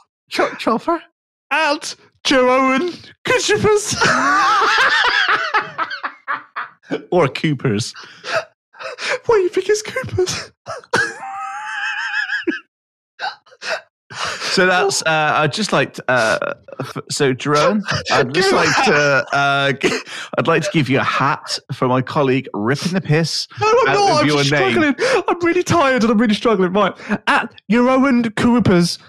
Is that right? I hope that's right. Maybe it is. What was causing the multiple crashes at the finish line jump? Yeah, we discussed that. A lot of people. I text a lot of riders specifically this question, and I was expecting like many different answers. But it was all very consistent on the prep of it. So that is it. And the good news is that is a very fixable problem. That's not like, oh yeah, but like, no matter what you do, we're going to have this problem. Like that is the problem. There is a solution. So that's good, Johan. That was a very awkward. I think I could do this one. Okay, well done. At Tom. Well done. At Tom_Grimshaw16. If everybody next week could just change their name to like Dave or Kevin, that would be great. All right, so if your name's not Dave or Kevin, it's probably best that you don't send a question in because we ain't gonna be fucking happy. At Tom_Grimshaw16 said best for track has been in Russia. Looked more technical. What did you think, James? I thought the track was shite. Okay, no, Lewis. That's you know what I thought when I read this question last night. I put a lot of thought into it. I think so. The changes were definitely better. I would say. Maybe I would have liked to have maybe seen more water go down in the morning, like even to the point that maybe MX2 practice would have just been a slosh fest. Shosh. I feel like maybe that would have been a good thing, but then also that would have obviously not been gone down too well with like MX2 riders and stuff. But I think it was better for sure. It's definitely better, I think. A lot of riders didn't like the track, but some told me that they actually liked the way it was prepped because they could move around and use the whole track rather than it being slot cars everywhere and they were just stuck in a line. So there was definitely more positivity this week, I would say. Okay. Just TV-wise, it didn't seem great. At F Smoothest, where does this track rank for you among MXGP courses on the schedule? Some corners offered many useful lines, while other sections were extremely one-lined. Yeah, I'm super negative to the track this week. I just didn't enjoy the racing. I was bored. Okay, brilliant. Thanks for that. I just did. Apart from Geyser's performance, it was just. Yeah, but you have those races. There's some GPs that I go to, and I'm like, I'm so glad I'm here. There's so much happening that I need to like cover and speak about and think about. Jesus, I'm so glad I'm here. And then there are others, like this past weekend, where just for whatever reason, it happens at the best tracks in the world. Just nothing really happens. And this was one of them. So for instance, 2 years ago in Russia, Herlin's gear bag didn't turn up and he missed free practice. And like suddenly that GP, there's a lot going on and there's a lot to talk about. And like even something off track like that, it just makes it, suddenly there's a lot of a buzz and a lot of like, woo. Where did he get his gear from? It arrived after free practice. So they drove to the airport and picked it up and then made it back. Oh. Was he wearing kind of like wolf sport for the first practice? No, he didn't do the first practice. Great that we're covering 2019 Russia now. See, a lot of people would say it's a worse track on. Actually, this is. I saw this debate going on online. Russia or Semarang? What, the car park? For a hotel one in Indonesia. The hotel car park. No, it wasn't a hotel car. The man-made Russia, old school hillside, proper old school circuit, or Palembang, man-made, really good dirt. Everyone loved the dirt. Everyone thought that was amazing, liked the track layout and all of that. But in a hotel man-made, flat track. What one would you choose? I'd actually just, that bomb sound you got with a guy screaming? I'd actually put one of those into both of those tracks. Okay, I think there's a place for Russia on a schedule. Truthfully, I'd like it to not be the first round again, just because I don't think it's a very good track for the first round. But it doesn't build the excitement. I think there was no excitement around MXGP. Do you want to know what I figured out why this was?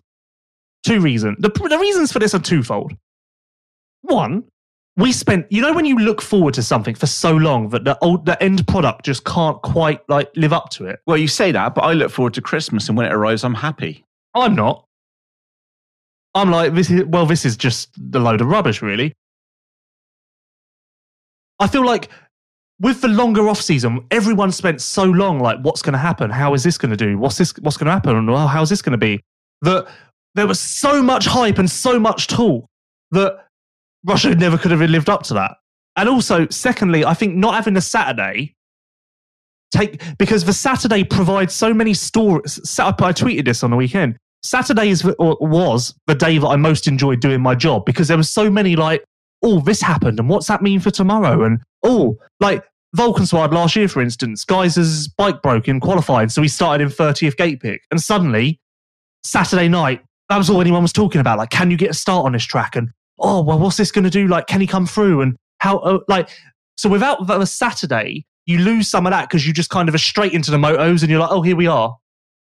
So that's why I miss the Saturdays, to be honest. But no, F-smoothest. I wouldn't say that this is the worst track. No way. I think there's definitely a place for it on a schedule, in my opinion. I just wouldn't like it to be round one. At Bordenver, something I found interesting is how everyone shits on American motocross compared to GPs, but Lupino raced the first round here just a few weeks ago and finished like 14th overall, but then went to round one for GPs and finishes 4th overall. James. Well, Lewis, I take the Borden's point of view. However, I think Lupino is not a good measurement tool for both series. And the fact that he qualified 4th fastest on basically a stock KTM. So I'm not stock KTM. Okay, hold off on that. Well, what was in it? Rocket fuel? Okay. Okay. Well, go on. Okay. So, maybe a stock-ish KTM. I'm not trying to big up the Europeans here, but maybe he put a pipe on there. Maybe he took a suspension. I don't really know what else he would have had done to the bike. And I think we've seen glimpses of what Max has done on a 20-year-old Suzuki, and obviously Supercross and Motocross. So, look, I don't think anybody in Europe shits on American motocross. I yet to find somebody who doesn't love pro motocross or Supercross. So I don't know if this is the Borden is referring to like a vital thing or whatever, but everybody I speak to loves American motocross. And I think we're past the days of America and Europe and who's fastest and all that sort of stuff. So I think, as you can see, Russia, for some reason, Lupino gelled with Russia. But again, he could go to Matley and he might get 20th. Who knows? I think that's the same for for the US as well. There's going to be particular riders what go well at certain tracks. So that's my answer. What's your answer, Lewis? Lupino's just such an oddball thing this year that I just like. It's like, not a great knows? measuring stick, is it? Like, is he going to come 15th for the next round, or is he going to now go on to finish second? Like, I don't really know what Lupino's going to do this year now. But everyone knows that American motocross is great. I don't think anyone shits on it. Like, Jesus, I would argue that 450 class is deeper than the MXGP class. I'm excited for Pro Motocross. I'm more excited for Pro Motocross than I was for Russia. I just love racing. It's a lot happening now. I'm not going to lie. It's a bit of a shock to the system. Next question. Mm-hmm. At Kelton Guiver, from Tim winning by 10 seconds, do you expect it to be a boring season? No. And again, I really just want to get past Russia and get Matterley under our belts, because I've said it a lot on the show so far, but I don't think we can use Russia as an idea to where the season's going to go. I think there's a lot of riders. I'd love to speak to riders like, as much as you do, because that'd be the question of like how much was it just 90% you were giving out there, because that even if you touched 100%, you were just going to end up on the floor. So it's like, do you risk your whole season in one race? And I wonder how many riders had that in the back of their minds. Everyone did. Like, Russia was just same as anything. First round's always weird. There's jitters. It's all weird. Everyone wants to just get out of the first round healthy, especially when it's a track that's known. Like 2019, there were so many injuries in Russia. So many. Caroli, Dessau, Lupino. Off the top of my head, there's more. I think Paulin had a big crash. So the fact that we've left there with no real injuries, I'm very happy about. But back to Kelton's question. No, this isn't going to be a boring season. There's no way that Hurlings doesn't rise up and win races. There's no way that Prado doesn't rise up and win races. Caroli will do that. Sewer will do that. Fevra will do that. Ben will do that eventually. Jonas will do that eventually. Olsen will get in the mix eventually. Like, there's no way one guy dominates this. No. Although he did look good. He did look good, and he is now in the driving seat. I think everyone else. He's top of the power rankings. We need to bring power rankings back, by the way. Guy, every time I did those, you shit on them. No, I quite like him now. Well, of course you do. Basically, how MX Ice works. I come to you with an idea, tell you about it. You tell me you hate it, and then 6 months later, you tell me that I should be doing it. And I'm like, well, you tell me you hate it. Actually, knobhead. Back about 8 years ago, we had Hot or Not. Yeah, you told me to stop that because everyone was complaining. Well, I actually almost brought that back before Russia. Well, the only reason that you had to stop Hot or Not is because someone threatened to punch you in the face.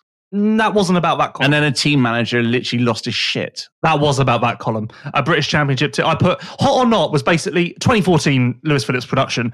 Was just a quick column right after the race where I put 3 riders in the hot column, like they were good today, they're hot property, and 3 riders in the not column because they had a rough day for whatever reason. And I put a rider in the not column, and the team manager for the British Championship team, GP riders obviously get it, like it's covering the sport. A British Championship team manager, basically, luckily, I went to the toilet, and while I was in the toilet, he found James and basically told James that I was the worst person in the world, and how the hell is the team meant to operate when I'm putting them under a not column? And at this point, to this day... How ludicrous it sounds, it's true. To this day, that team manager is still very off with me and very... scared of me. All because of Hot or Not. Yeah, I might bring that back though. I almost did. I genuinely almost did before as a preview for Russia, just like who's hot and who's not going in. So anyway, power rankings is an evolution of Hot or Not. Anyway, time's ticking, James. We need to keep moving. At Racer998, has your opinion changed on Geyser being a threat to win the title? He beat number 84 and number 61. I put Geyser and Hurlins percentages equal. You were the one who didn't, so you need to answer this. Yeah, I think after what I seen was, whether that was just a one-off stand-out performance, but the fact he came from last to first and done it with quite ease, I think it's definitely tipped the balance. Tipped the balance as in he's definitely 50-50 now with Hurlins. Where before, definitely I would have put him. I think I put him at 40%, didn't I? Can't remember. I do remember you putting him at 5 to be 50, 40, 5 and 5, I think I put. And then I changed it a little bit. But he. I wasn't on the,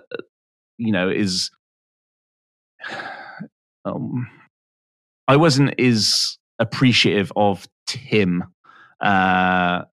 His racecraft is what I'm seeing now, and that was a big wake up call for me, and I'm pretty sure it's probably for a lot of other people. So if you were not on that, if you were a little bit kind of, is he? Yes, yeah, he's the real deal. He's here to stay, and it's going to be for everybody else to take that crown away from him, not for him to win it back.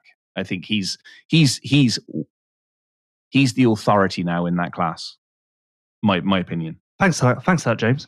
Okay, so now you got your question coming up next. This guy really enjoyed last week's podcast because he didn't get just destroyed by you, and that's going to continue this week. At Henk-Jan Lois, biggest surprise of Russia: Fernandez, Oostland, Karolyi, Van Donnik, or Pankar? Well, I didn't know you predicted Pankar, but I've got to say, the biggest surprise I think was Fernandez out of that group, because we knew he was fast, but the question was putting two races together, and he done that for his first podium. So yeah, I was impressed with Karolyi and I was impressed with Fernandez, but surprise, I would go either Oostland or Van Donnik, because I didn't think Oostland would get points, and he went 14-14, so far beyond points. Yeah, and who the hell saw Van Donnik moving up to 7th in the first race? Yeah, I can't really pick between those. No, there's a great question because great question, Lewis.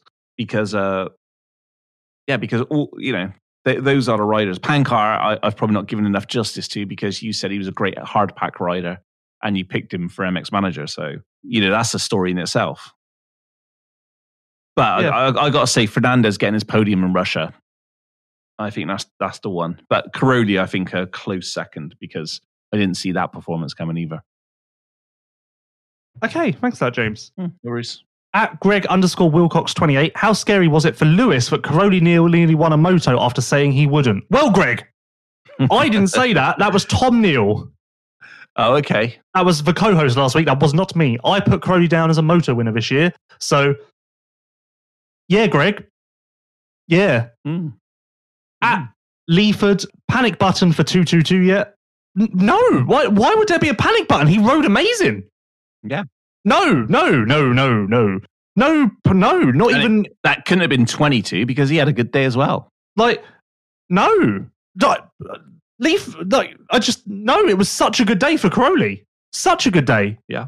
The most encouraging day he's had, I would say, in 2 years. If there was a panic button, that would have snapped off in the second moto. Okay, brilliant.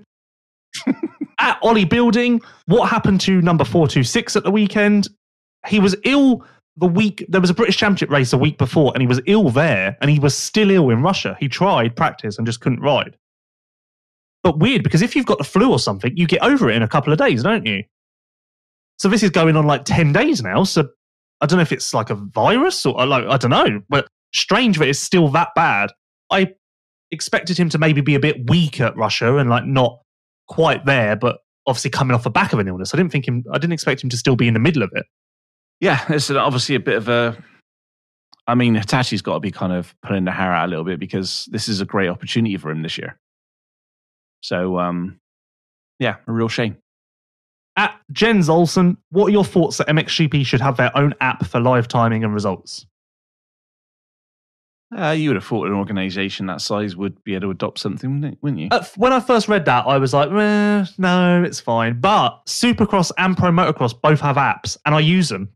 Yeah. More than I realised. It was only once I thought about it, I was like, I don't use the app for results, I just use it for live timing, because it's right there. And it's really if I'm driving or whatever, it's easy to just refresh live timing. Not that I'd go on my phone while I'm driving. That's bad. But no, to be fair, they've got a new live timing system this year. Yeah, haven't they gone back to, is it MyLapse or something? I don't think they were ever there. But the way it was, I found out about this in the middle of last year, and some of the things that they're going to be able to do now are really cool. it's going to be good. Like they told me about it because they know I'm a stat guy, and they were like, "Oh, you're going to be able to do so many more stats now because we're going to have this information, and we're going to have this information, and we're going to do this." And I was like, "Oh, brilliant!" So I don't know when we start to see all of that stuff, but it should get quite more in depth and good. So there will be improvements. Maybe not an app, but there will be some really exciting improvements in other areas. He actually could be listening to you right now. He's a big fan of you. Who? The stat man. Oh yeah, you're he's not stat. No, he's not. You're like, it wasn't. You are like his illegitimate child. It wasn't the stat man. It was a timing guy who told me this. Oh, okay. What's the guy who you speak to for quite a long period of time? He just grabs you like in the strange places. No, that's not literally on your body. I mean, yeah, he's the the only guy who appreciates my stats in the world. He is the sporting manager, I think his title is, and he's basically got all of the GP winners from every year, every track ever. So he gave it to me to help me with stats because, like, us stat people, we've got to stick together. But everyone at MXGP is cool. Like, even Ludwig, the timing guy. I like Ludwig. Anyway, that is... Who knew? Leah, Ask Weiss Anything. Yeah.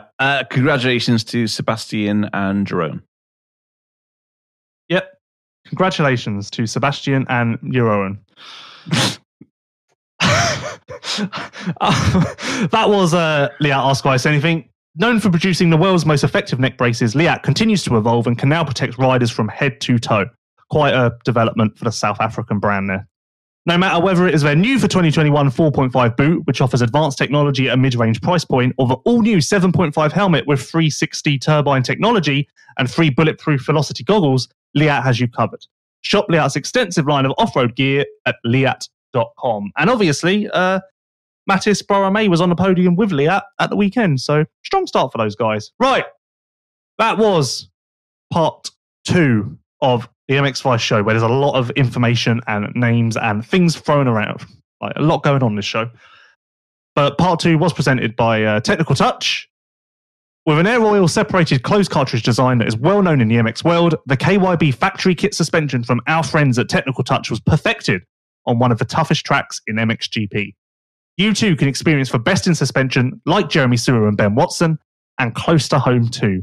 Visit technical-touch.com/KYB-authorized-dealer to find an authorized KYB by Technical Touch dealer in your country. Take your ride, no matter what bike that is, to the next level. Right. That is part 2. Thanks Fly Racing, Liat, Planet Moto Holidays, Prox Racing Parts, Technical Touch, KYB, Even Strokes, MXGP TV, Backyard Design UK, Asterix, Armour, and Blendzall Oils for the support. We'll be back shortly with Armour You Smarter Than a Birth, the Blendzall Performance of the Week, and some other stuff, I think. Fun? I can't imagine we'll have any more of that. I think we've had enough for that. Some fun? I'd imagine that we'll probably I'd imagine we'll probably not have any fun on the next episode anyway, either, because we've had so much of this fun that it almost accounts for both.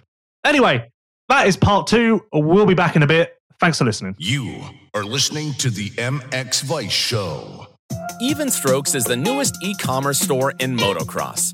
Built by motocross enthusiasts, Even Strokes understands your need and offers all of the products you need for a weekend at the track. Shop now for Yoko, Alpine Stars, Fast House, and more at evenstrokes.com. Known for producing the world's most effective neck braces, Liat continues to evolve and can now protect riders from head to toe. No matter whether it is their new for 2021 4.5 boot, which offers advanced technology at a mid-range price point, or the all-new 7.5 helmet that comes with 3 Liat bulletproof Velocity goggles, Liat has you covered. Shop Liat's extensive line of off-road gear on www.liat.com. For over 60 years, Blendzall Racing Caster has been the secret choice for many championship-winning riders and engine builders.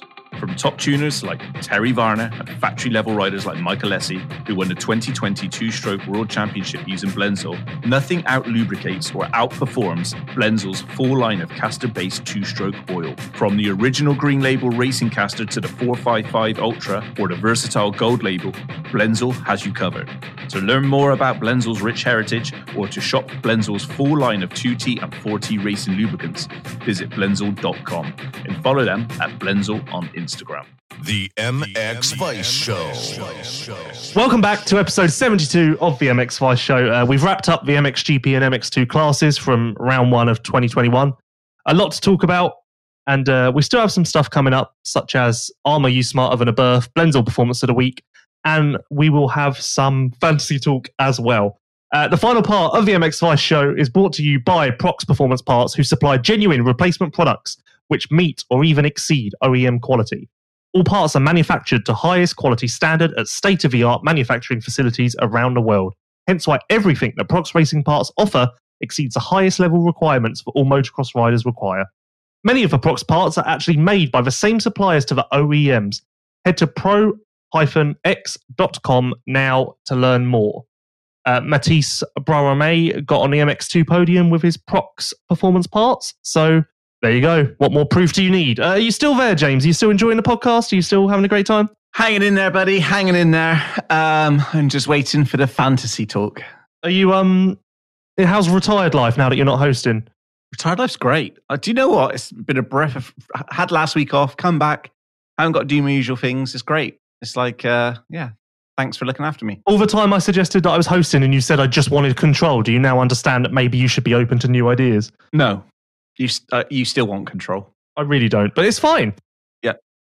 Yeah, so I was going to actually give you an opportunity to shine here because normally in the final part of the show, we do the Planet Moto bombshell and we both have an opportunity to provide a bombshell. Obviously, I kind of stepped on your toes earlier in the show and just steamrolled my bombshell through there.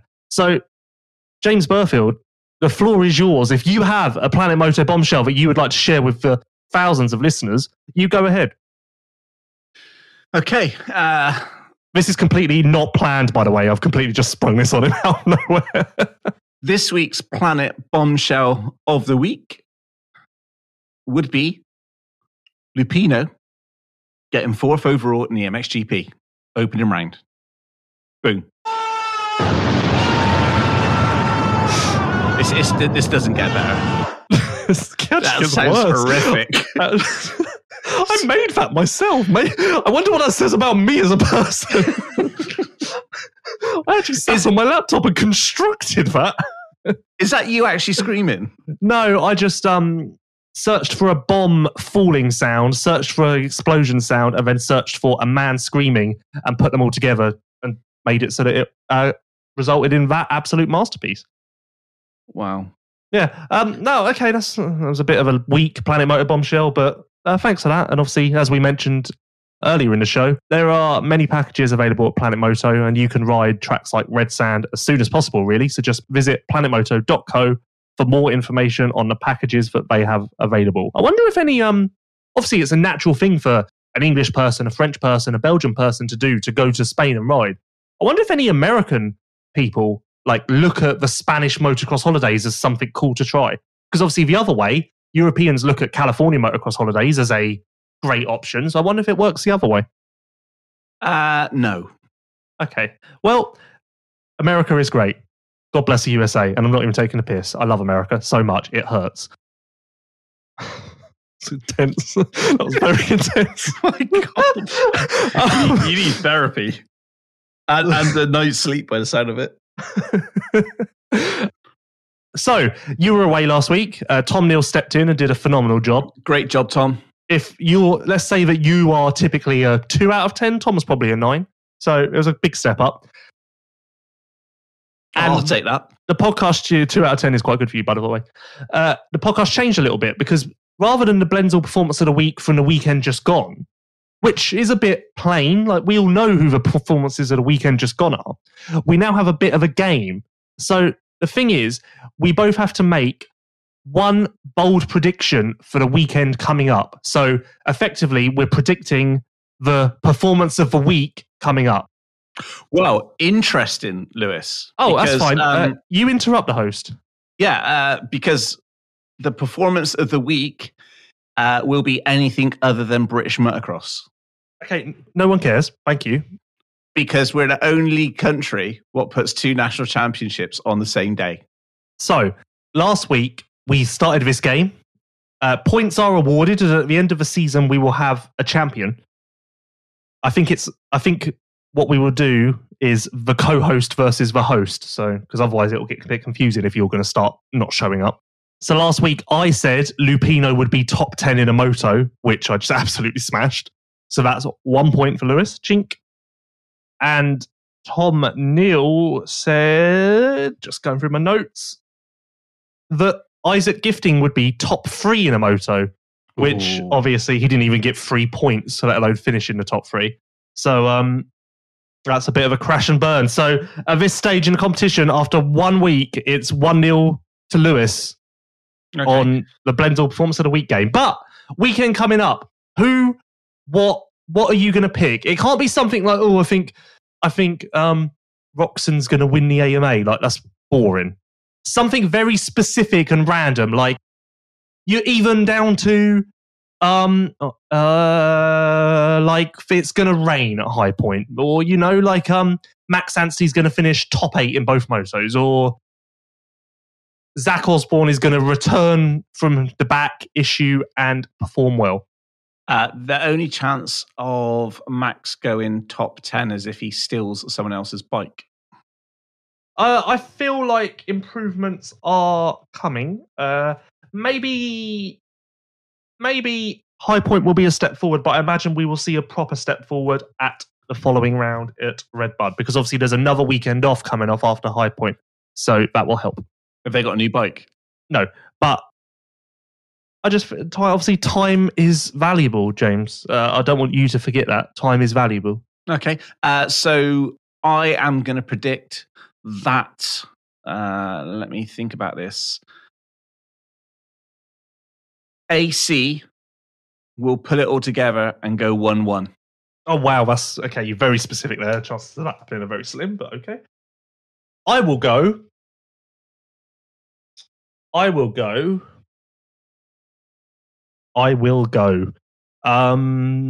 a think, see. Let's see here. Time is valuable, but of course we've got all the time in the world. We've got you, yes. So when it comes to you, there are no rules. I will go. Joey Savacci will be top 8 in both motos at High Point. I think that's my. So those are. That is your prediction. So I literally put it out there, went crazy with a 1-1, and you basically said Savacci's going to roll around an 8th. No, this is the idea. Like I told you don't have to predict the winner. It's just anything, but not something very like, I think that Tomac is going to score points. All right, I'll go something pretty tame then. Barsha's going to podium.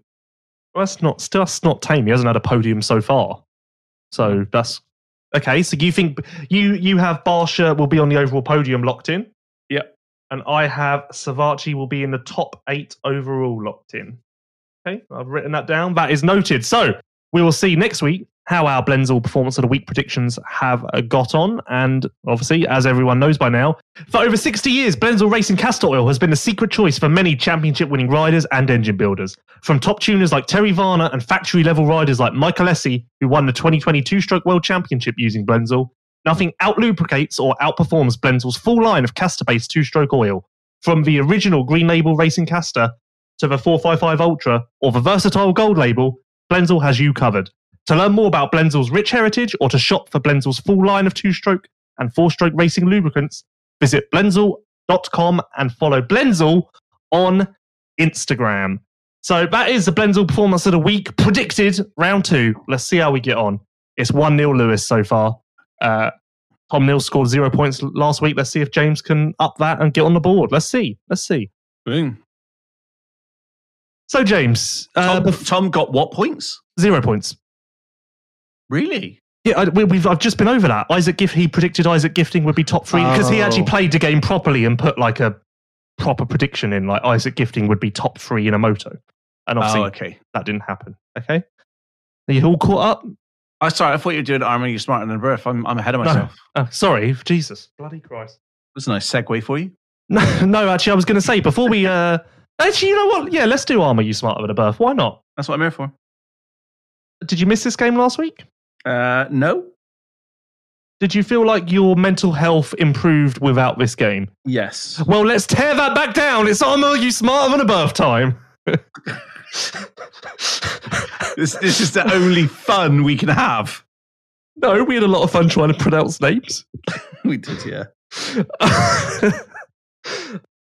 Armour, you smarter than a birth, is presented by Armour. Would you believe it?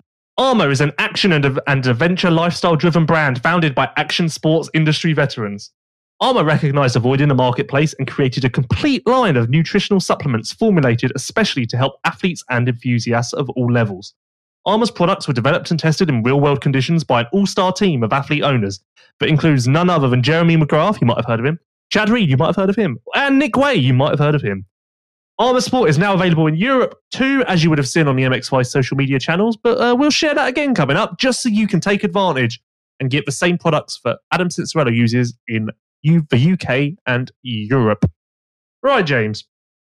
Right, Lewis. Last time we played this game, you got 0 points, and it was maybe the most depressing segment of any podcast ever, because we basically got through it in about 20 seconds, and just you got 0 points, and there wasn't even really much discussion.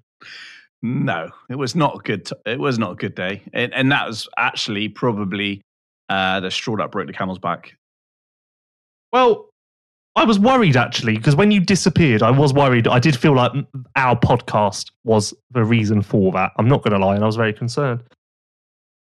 So I thought, you know what? I feel like the podcast has really done James in here, so much so that he's left work for a week. What should I do? I know. I'll go ahead and do the podcast without him and make it better. Just to really stomp him into the ground. Like, oh, mad are you? Well, watch this. Watch this, you bald prick. Wow, okay, just insult yourself there. So, as always, 5 questions. 4 points are needed to win. There are 6 points on the table. Are you ready, James? I am born ready, Lewis. Question numero uno. There were 3 Belgian riders in the top 6 in MX1 in the 2005 series. Who were they? Strybos. Incorrect. In the 2005 series? Yes. MXGP? Yes.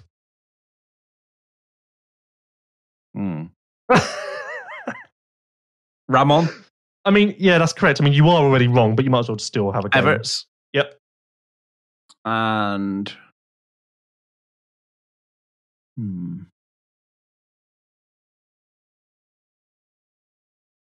You're right there. Yeah, I don't actually know. What did you say? Everts, Ramon? I don't know a third. Strybos' Suzuki teammate? DeSau.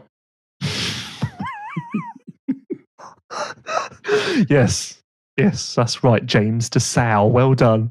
No, that's very wrong. In fact, that's embarrassingly wrong, because DeSau wasn't even a pro at that point, let alone on a 450. Was it De Dijker? No. Was it... Okay. De Dijker was 9th in the points that year, but he was on a privateer Honda, so... Okay, no, I don't know. Joel Smets. Great. I'm glad we were all having a great time. Brilliant. What 0 points. Question 1. 2005 was. Question 2. KTM signed a powerhouse team for the MX1 class in 2006. Fuck. Who were their 3 riders?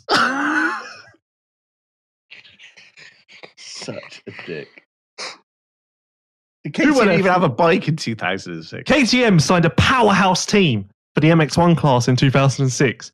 Who were their 3 riders? Basically, KTM were like, you know what? Let's basically destroy Evert's final season and take this title from him. So they really went all out and signed a powerhouse team. One of their riders was previously on a Honda. One of them is a rider you always forget on this game whenever he comes up in a question. And one of them had previously battled Everts for a championship. I forgot again. That's 3 very big clues there. I got no idea. Anything? No. Any names? At this point, I'll take like Adam Cincerello as an answer. Just anything. Townley? No. Townley had left at that point. He was on a pro circuit bike in America. I'm guessing it wasn't Coppins. I'm guessing it wasn't Philip Hartz. No. Fucking no. I had no idea. I think 2006. Actually, 2006. I would have watched the Nations at Batley, wouldn't I? 2 of these riders definitely wouldn't have been at the Nations at Batley. No idea. No idea? Nothing at all? Nothing even. No. Out there. Okay. Not even someone remotely walking around with a fucking sign saying, over here. Sebastian Tortelli. Right. Mikel Pichon. Yeah. And the one you always forget when he comes up in the game, Jonathan Barragan. Wow. Wow, indeed. This is just as depressing as the previous one. There's no energy. Where's the energy, James? I'm going to say 05 and 06 must have been hard years. Okay. I've done a lot to push those memories out. The team that Jeremy Van Horbeek is on now. Yes? Yeah. What bike were they on last year?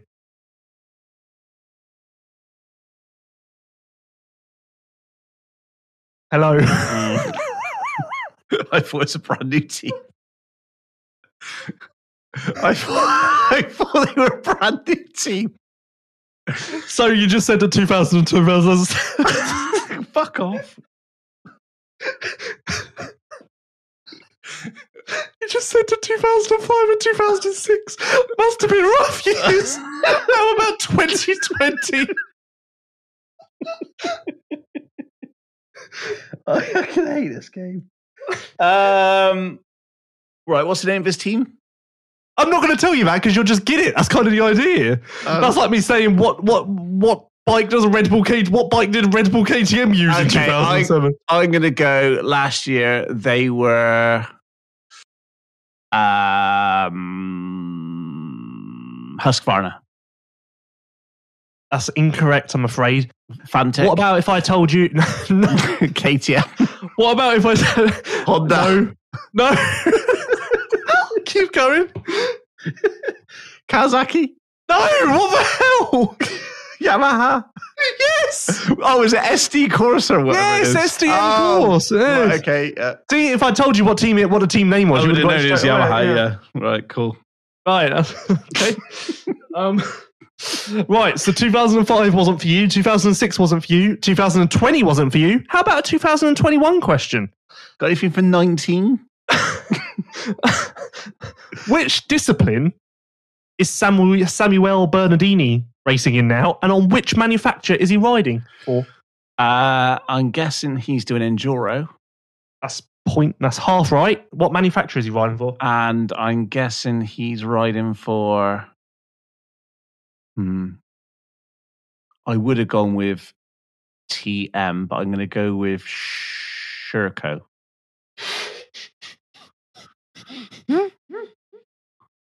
I almost just spat my drink out over my laptop. Is it Beta? No, it's Honda. Is it Honda? Yeah.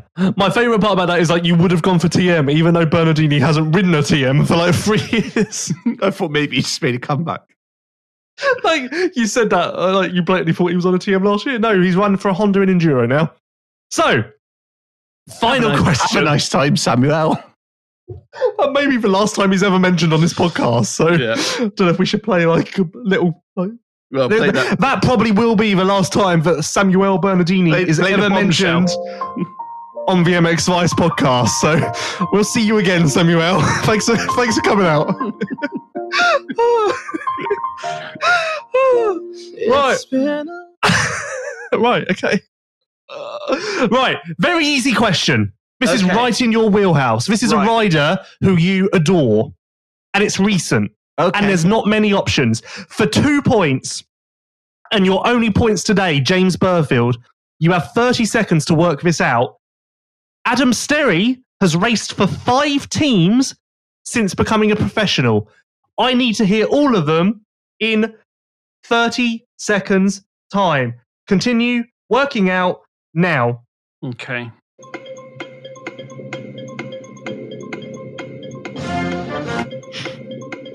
Don't know where that came from.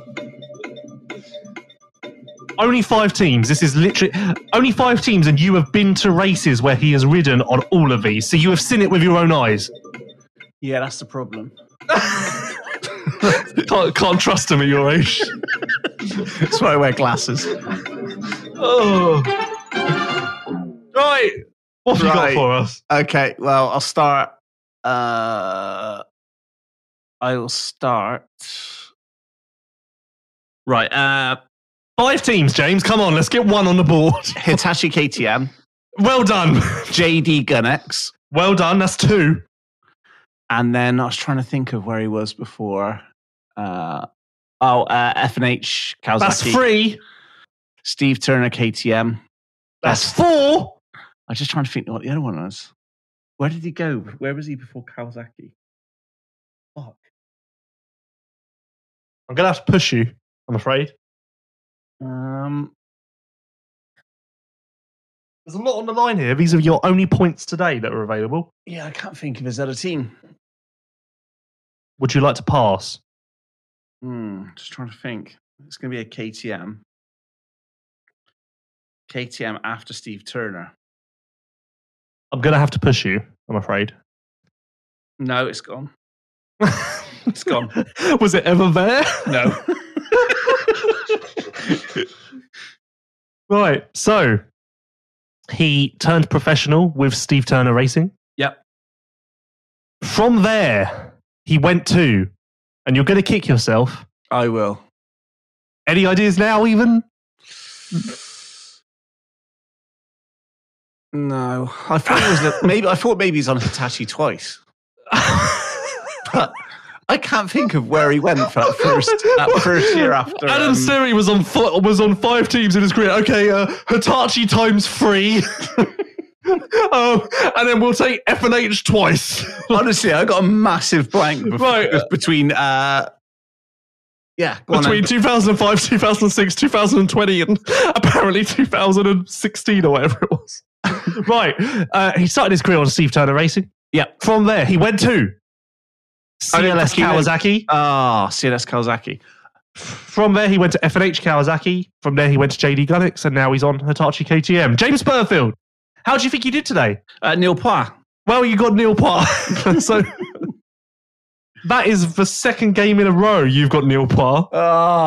You are on quite a streak here. And to be honest with you, I'm sure you'd agree, I don't think those questions were that hard. Oh, no, they wouldn't. No, they wouldn't. So it's not like I've caught you out. No, they were good. They were good questions, apart from the 05 and 06. But still, you could have got both of those wrong and still won the game. Could have. Well, I didn't. Maybe you need another week off. Maybe I do after this. So, how are you doing? I could cry. Okay, good. That was Armour You Smarter Than a Birth. Thanks for listening, everyone. I know a lot of people missed that game last week. And in future, when James isn't on the podcast, highly doubt it, but maybe we'll be able to get him to call in and play just that game. I don't think that's a good idea. I think that's a fucking terrible idea. You come on the phone for 10 minutes and just get absolutely slaughtered and then go home and cry. You're having a really nice, calm day. Just pick up the phone for 10 minutes, get laughed at and slaughtered in front of thousands of people. In front of thousands of people. And they're just like, okay, I'll get on with my day now.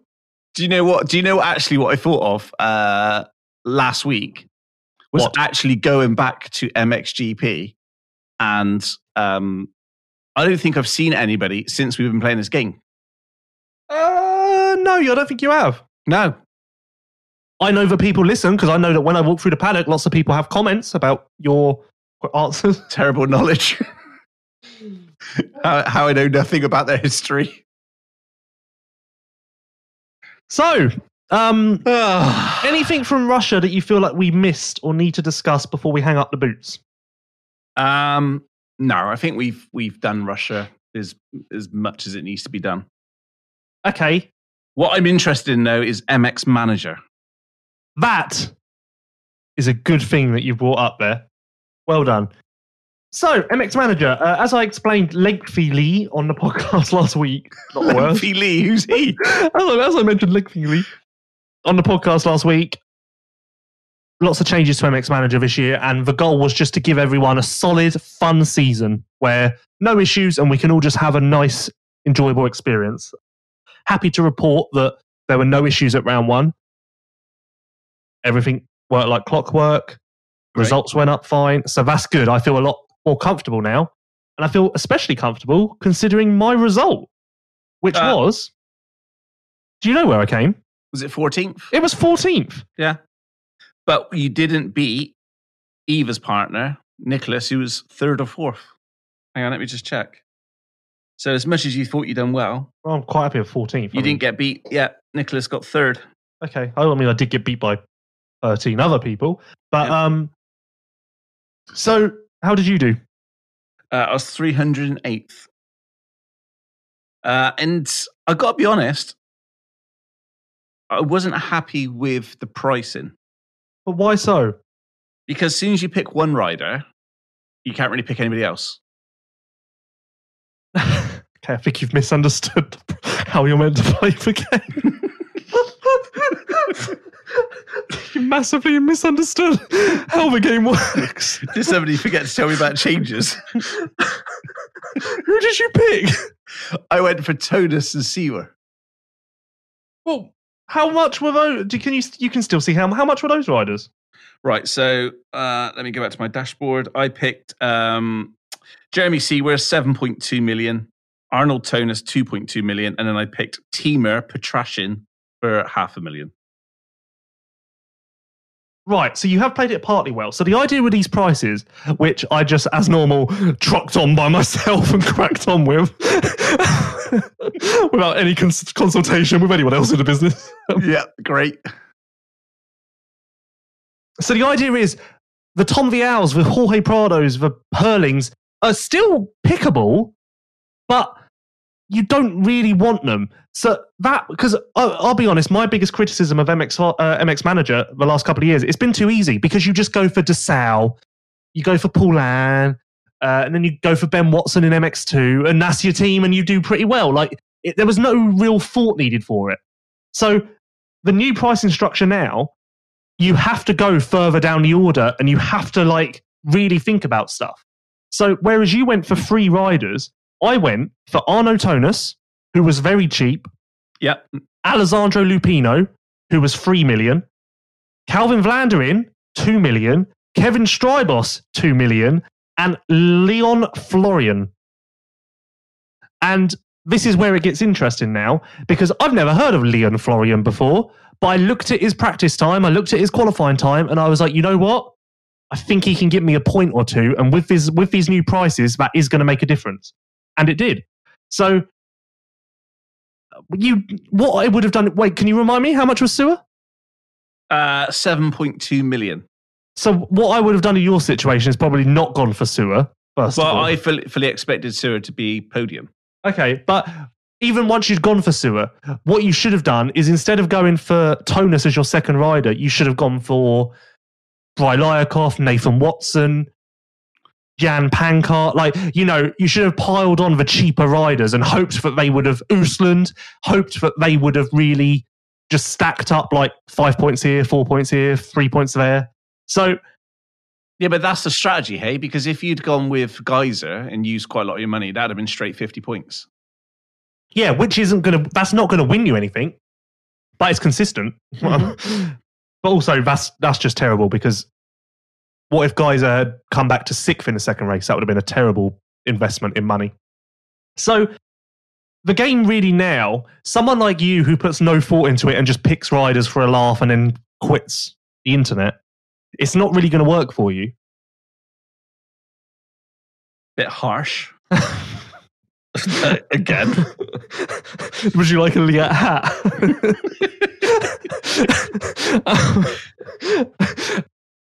But no, so I actually took Jan Pankart off of my team, even though I strongly urged everyone to pick him in the podcast last week. I took him off last minute. I don't even know why. I just felt that he was still a lot of money, and I felt like I could put that somewhere else. Do you want to know something funny? What? Well, 2 things I'm seeing here. So if I look at the from 302, this is pretty cool. So Wim Visser from Netherlands, then we got Sweden, then Switzerland, then Belgium, then Italy. The person in front of me is Gazuri from Slovenia with 50 points. I think he may have picked Tim. Yeah, I would bet quite likely. And then obviously there's me with my team called Lewis Sucks from the UK. Then it goes France, UK, Indonesia, Switzerland, Denmark, Switzerland, UK, Italy. I'm actually just looking through this now. There's a lot of different countries. Brazil. This is quite interesting. Australia, Liechtenstein. Liechtenstein? Yeah. that a country? Sounds like a sausage. Fit in very well there. What else we got? Spain, You keep talking because I'm just going to pull up something that people Slovenia. will find interesting. New Zealand, Norway. Christ, we got pretty much the whole globe here. Bulgaria. Wow. Who knew? Please hold. Who knew? So We got some Americans. So will you be going differently for the next round and trying to spread your money out a little bit more? Well, it depends on the pricing. Well, it's going to be similar pricing, obviously, but the riders are going to obviously change because of. Well, also, is Ben let's not Watson going to forget be? Is Ben Watson going to be like 1 million because he got 1 point, he will. or are you going to price him high? No, he would go down to 2 to 3 million. Well, that's everybody's going to choose him, aren't they? Well, no, because those, like, for instance, Well, Sewer, they would have listened to you on the Watson wagon and be thinking it's a sure thing. No, because listen to this. This is where MX Manager gets interesting now. Ooh. You picked Sewer, right? Yeah. He's obviously going to be cheaper now, isn't he, for Matterley? Yeah. And he's going to do quite well at Matterley, isn't he? Like, Matterley's a good track for Sewer. You can't pick him Why not? because you can't. Wow. Wow. Tell everybody why you can't pick him now. Because you can't pick the same rider 2 weeks in a row. So now you're going to get doubly screwed. Damn it. Because it's going to work quite nicely for me because I can't pick Lupino for Matterley, but his price is going to go so up that I don't want to pick him anyway. No. Same with all of my riders. Tonus, Vlanderen, Strybos, all of their prices will go up. Yeah. So But not Ben Watson. I'm sitting pretty at this point, Not and now I can Monticelli. take advantage of the Jacobis and Monticellis and people like that. Yeah. I'm going to have Monticelli for about 500,000, Ben Watson for 750,000. Oh, I'm just going to be getting points galore.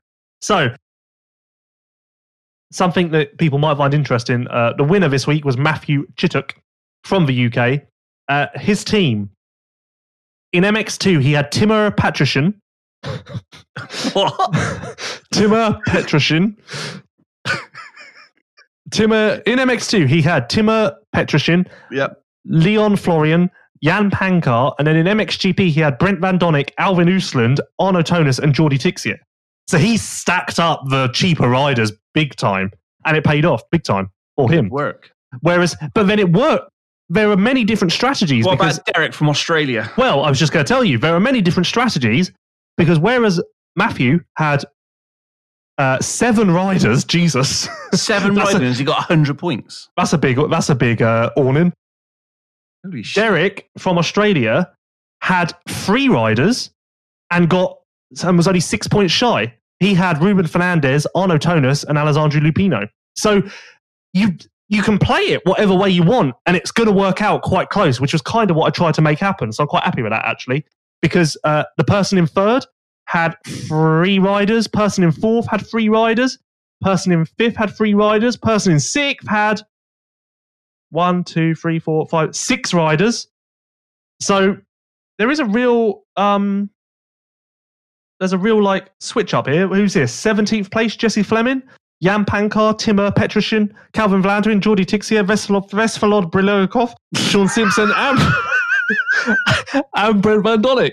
That's like 27 riders on his team. So it's great. There's many different opportunities here, and it's going to be an interesting season. I'm looking forward to loading up the prices for round 2. We're off to a solid start. It's looking good. Let's keep going. Sorry, I've never heard you struggle so much with riders' names. Ever. I'm not going to lie. I'm a bit tired. Are you? Yeah. I gave my best. I gave my best on Pulp last night. I'm just phoning it in here. So, how many points did you actually get? You were obviously 300 something, but how many points was that? I think that was 50. Wow. Okay. I'm on 89, so. That's only 39 points. Fuck all, isn't it? Really? And obviously, just a reminder for everyone, we're only 1 round down, so if you want to go premium to win prizes, you can still win up to £400 of vouchers at every single round this year. But really, you still have a shot at the grand prize in the overall championship because you're not going to lose that much from missing 1 round. Obviously, it's a deficit, but you can overcome that. So easy. Feel free to go premium and just support us. That'd be much appreciated. Yep. So, anything on your mind, James? Anything you want to talk about? No. Well, the one thing which is a bit strange is what's going on in the UK this weekend. and with two championships clashing on the same day. That's obviously not for people outside the UK who don't know. The British Championship and the MX Nationals, which are the two leading championships, are clashing on the same day, which means that teams like Honda with Tommy Searle, Jake Nichols, and what's Haig's first name? I can't remember. Jay Haig. James Burfield, the host of the British Motocross Show. So those guys, Cab Screens, they basically everyone's got to choose which championship this weekend they're going to go and ride. So it's like, do they? Like I think the official Kawasaki team are going to MX Nationals. They're not even competing in the British Championship. Are you sure about that? Because I believe that every team is doing the British on Saturday and then going to the MX Nationals on Sunday. What, every team? I believe so. Are you sure? I believe so. I think you probably should check that. Well, the ACU British Championship put out on Facebook that Dylan Walsh is looking forward to Fox Hill and signed up and ready to go, and he is a Kawasaki rider. That's not the official Kawasaki team. Okay. Just so you know, it's the actual Phoenix Tools Kawasaki. Okay, well, I've lost if you were in the know, then you'd know. So, yes, that's right. You lecture me about being in the know. That's great. Yeah, well, there we go. Yes, I think that's one thing which is kind of a bit of a brain fart, which is happening. Yeah, it's a real shame about, obviously, Conrad, because he was showing good potential at the start of the year. And even towards the middle of the year, which we're in. So, yeah, it's a real shame that, obviously, Russia, it didn't work out for him. Anything you want to add, talk about, Lewis? I'd just like to say thanks to everyone. Man. Thanks to everyone. You're not the host. You're not allowed to. Thanks to my mum for giving birth to me. You're not allowed to pipe in with stuff like that. I'd just like to thank everyone for saying that they wish we were in Russia, first of all, and also for the good comments I've had since I've been on Pulp. So thanks for that. Nice people you all are. What, you had comments on Pulp? Well, like people messaged me saying, "Yo, you're really good. You should go back on," and stuff like that. Yeah, fucking stay there. No, we'll obviously Russia was a blip with us not being there. We will be back as normal through the rest of the season. We got weekend off this weekend and then 6 GPs back to back. How long will I last? Who knows? Right now, the odds-on favourite is 4 rounds. Round 5, Lewis loses his shit. What round do you think, Lewis, you're going to go? I don't know, now. Maybe I'll change mine to round 3. I'm a bit shaky right now, to be honest. No. What ones do we have back to back? Like 3 in a row. I think we've got 6. We've got 6 back to back in a row. Did you not just hear me? No, I don't think you understand. For those listening, James doesn't really grasp what the MX Vice team have ahead of them. Right? Are you listening, James? I'm just worried about Sean. Yeah, but are you listening to this? Right? Are you ready for this? Yeah. Okay. Right. So Matterley, Majora, Latvia, Os, Lockett, Lommel, all in a row, right? Wow. One weekend off, and then 7 races in a row again. So when do you want to discuss that pay rise? You know, money doesn't make you happy. I tell you, it puts a smile on my face.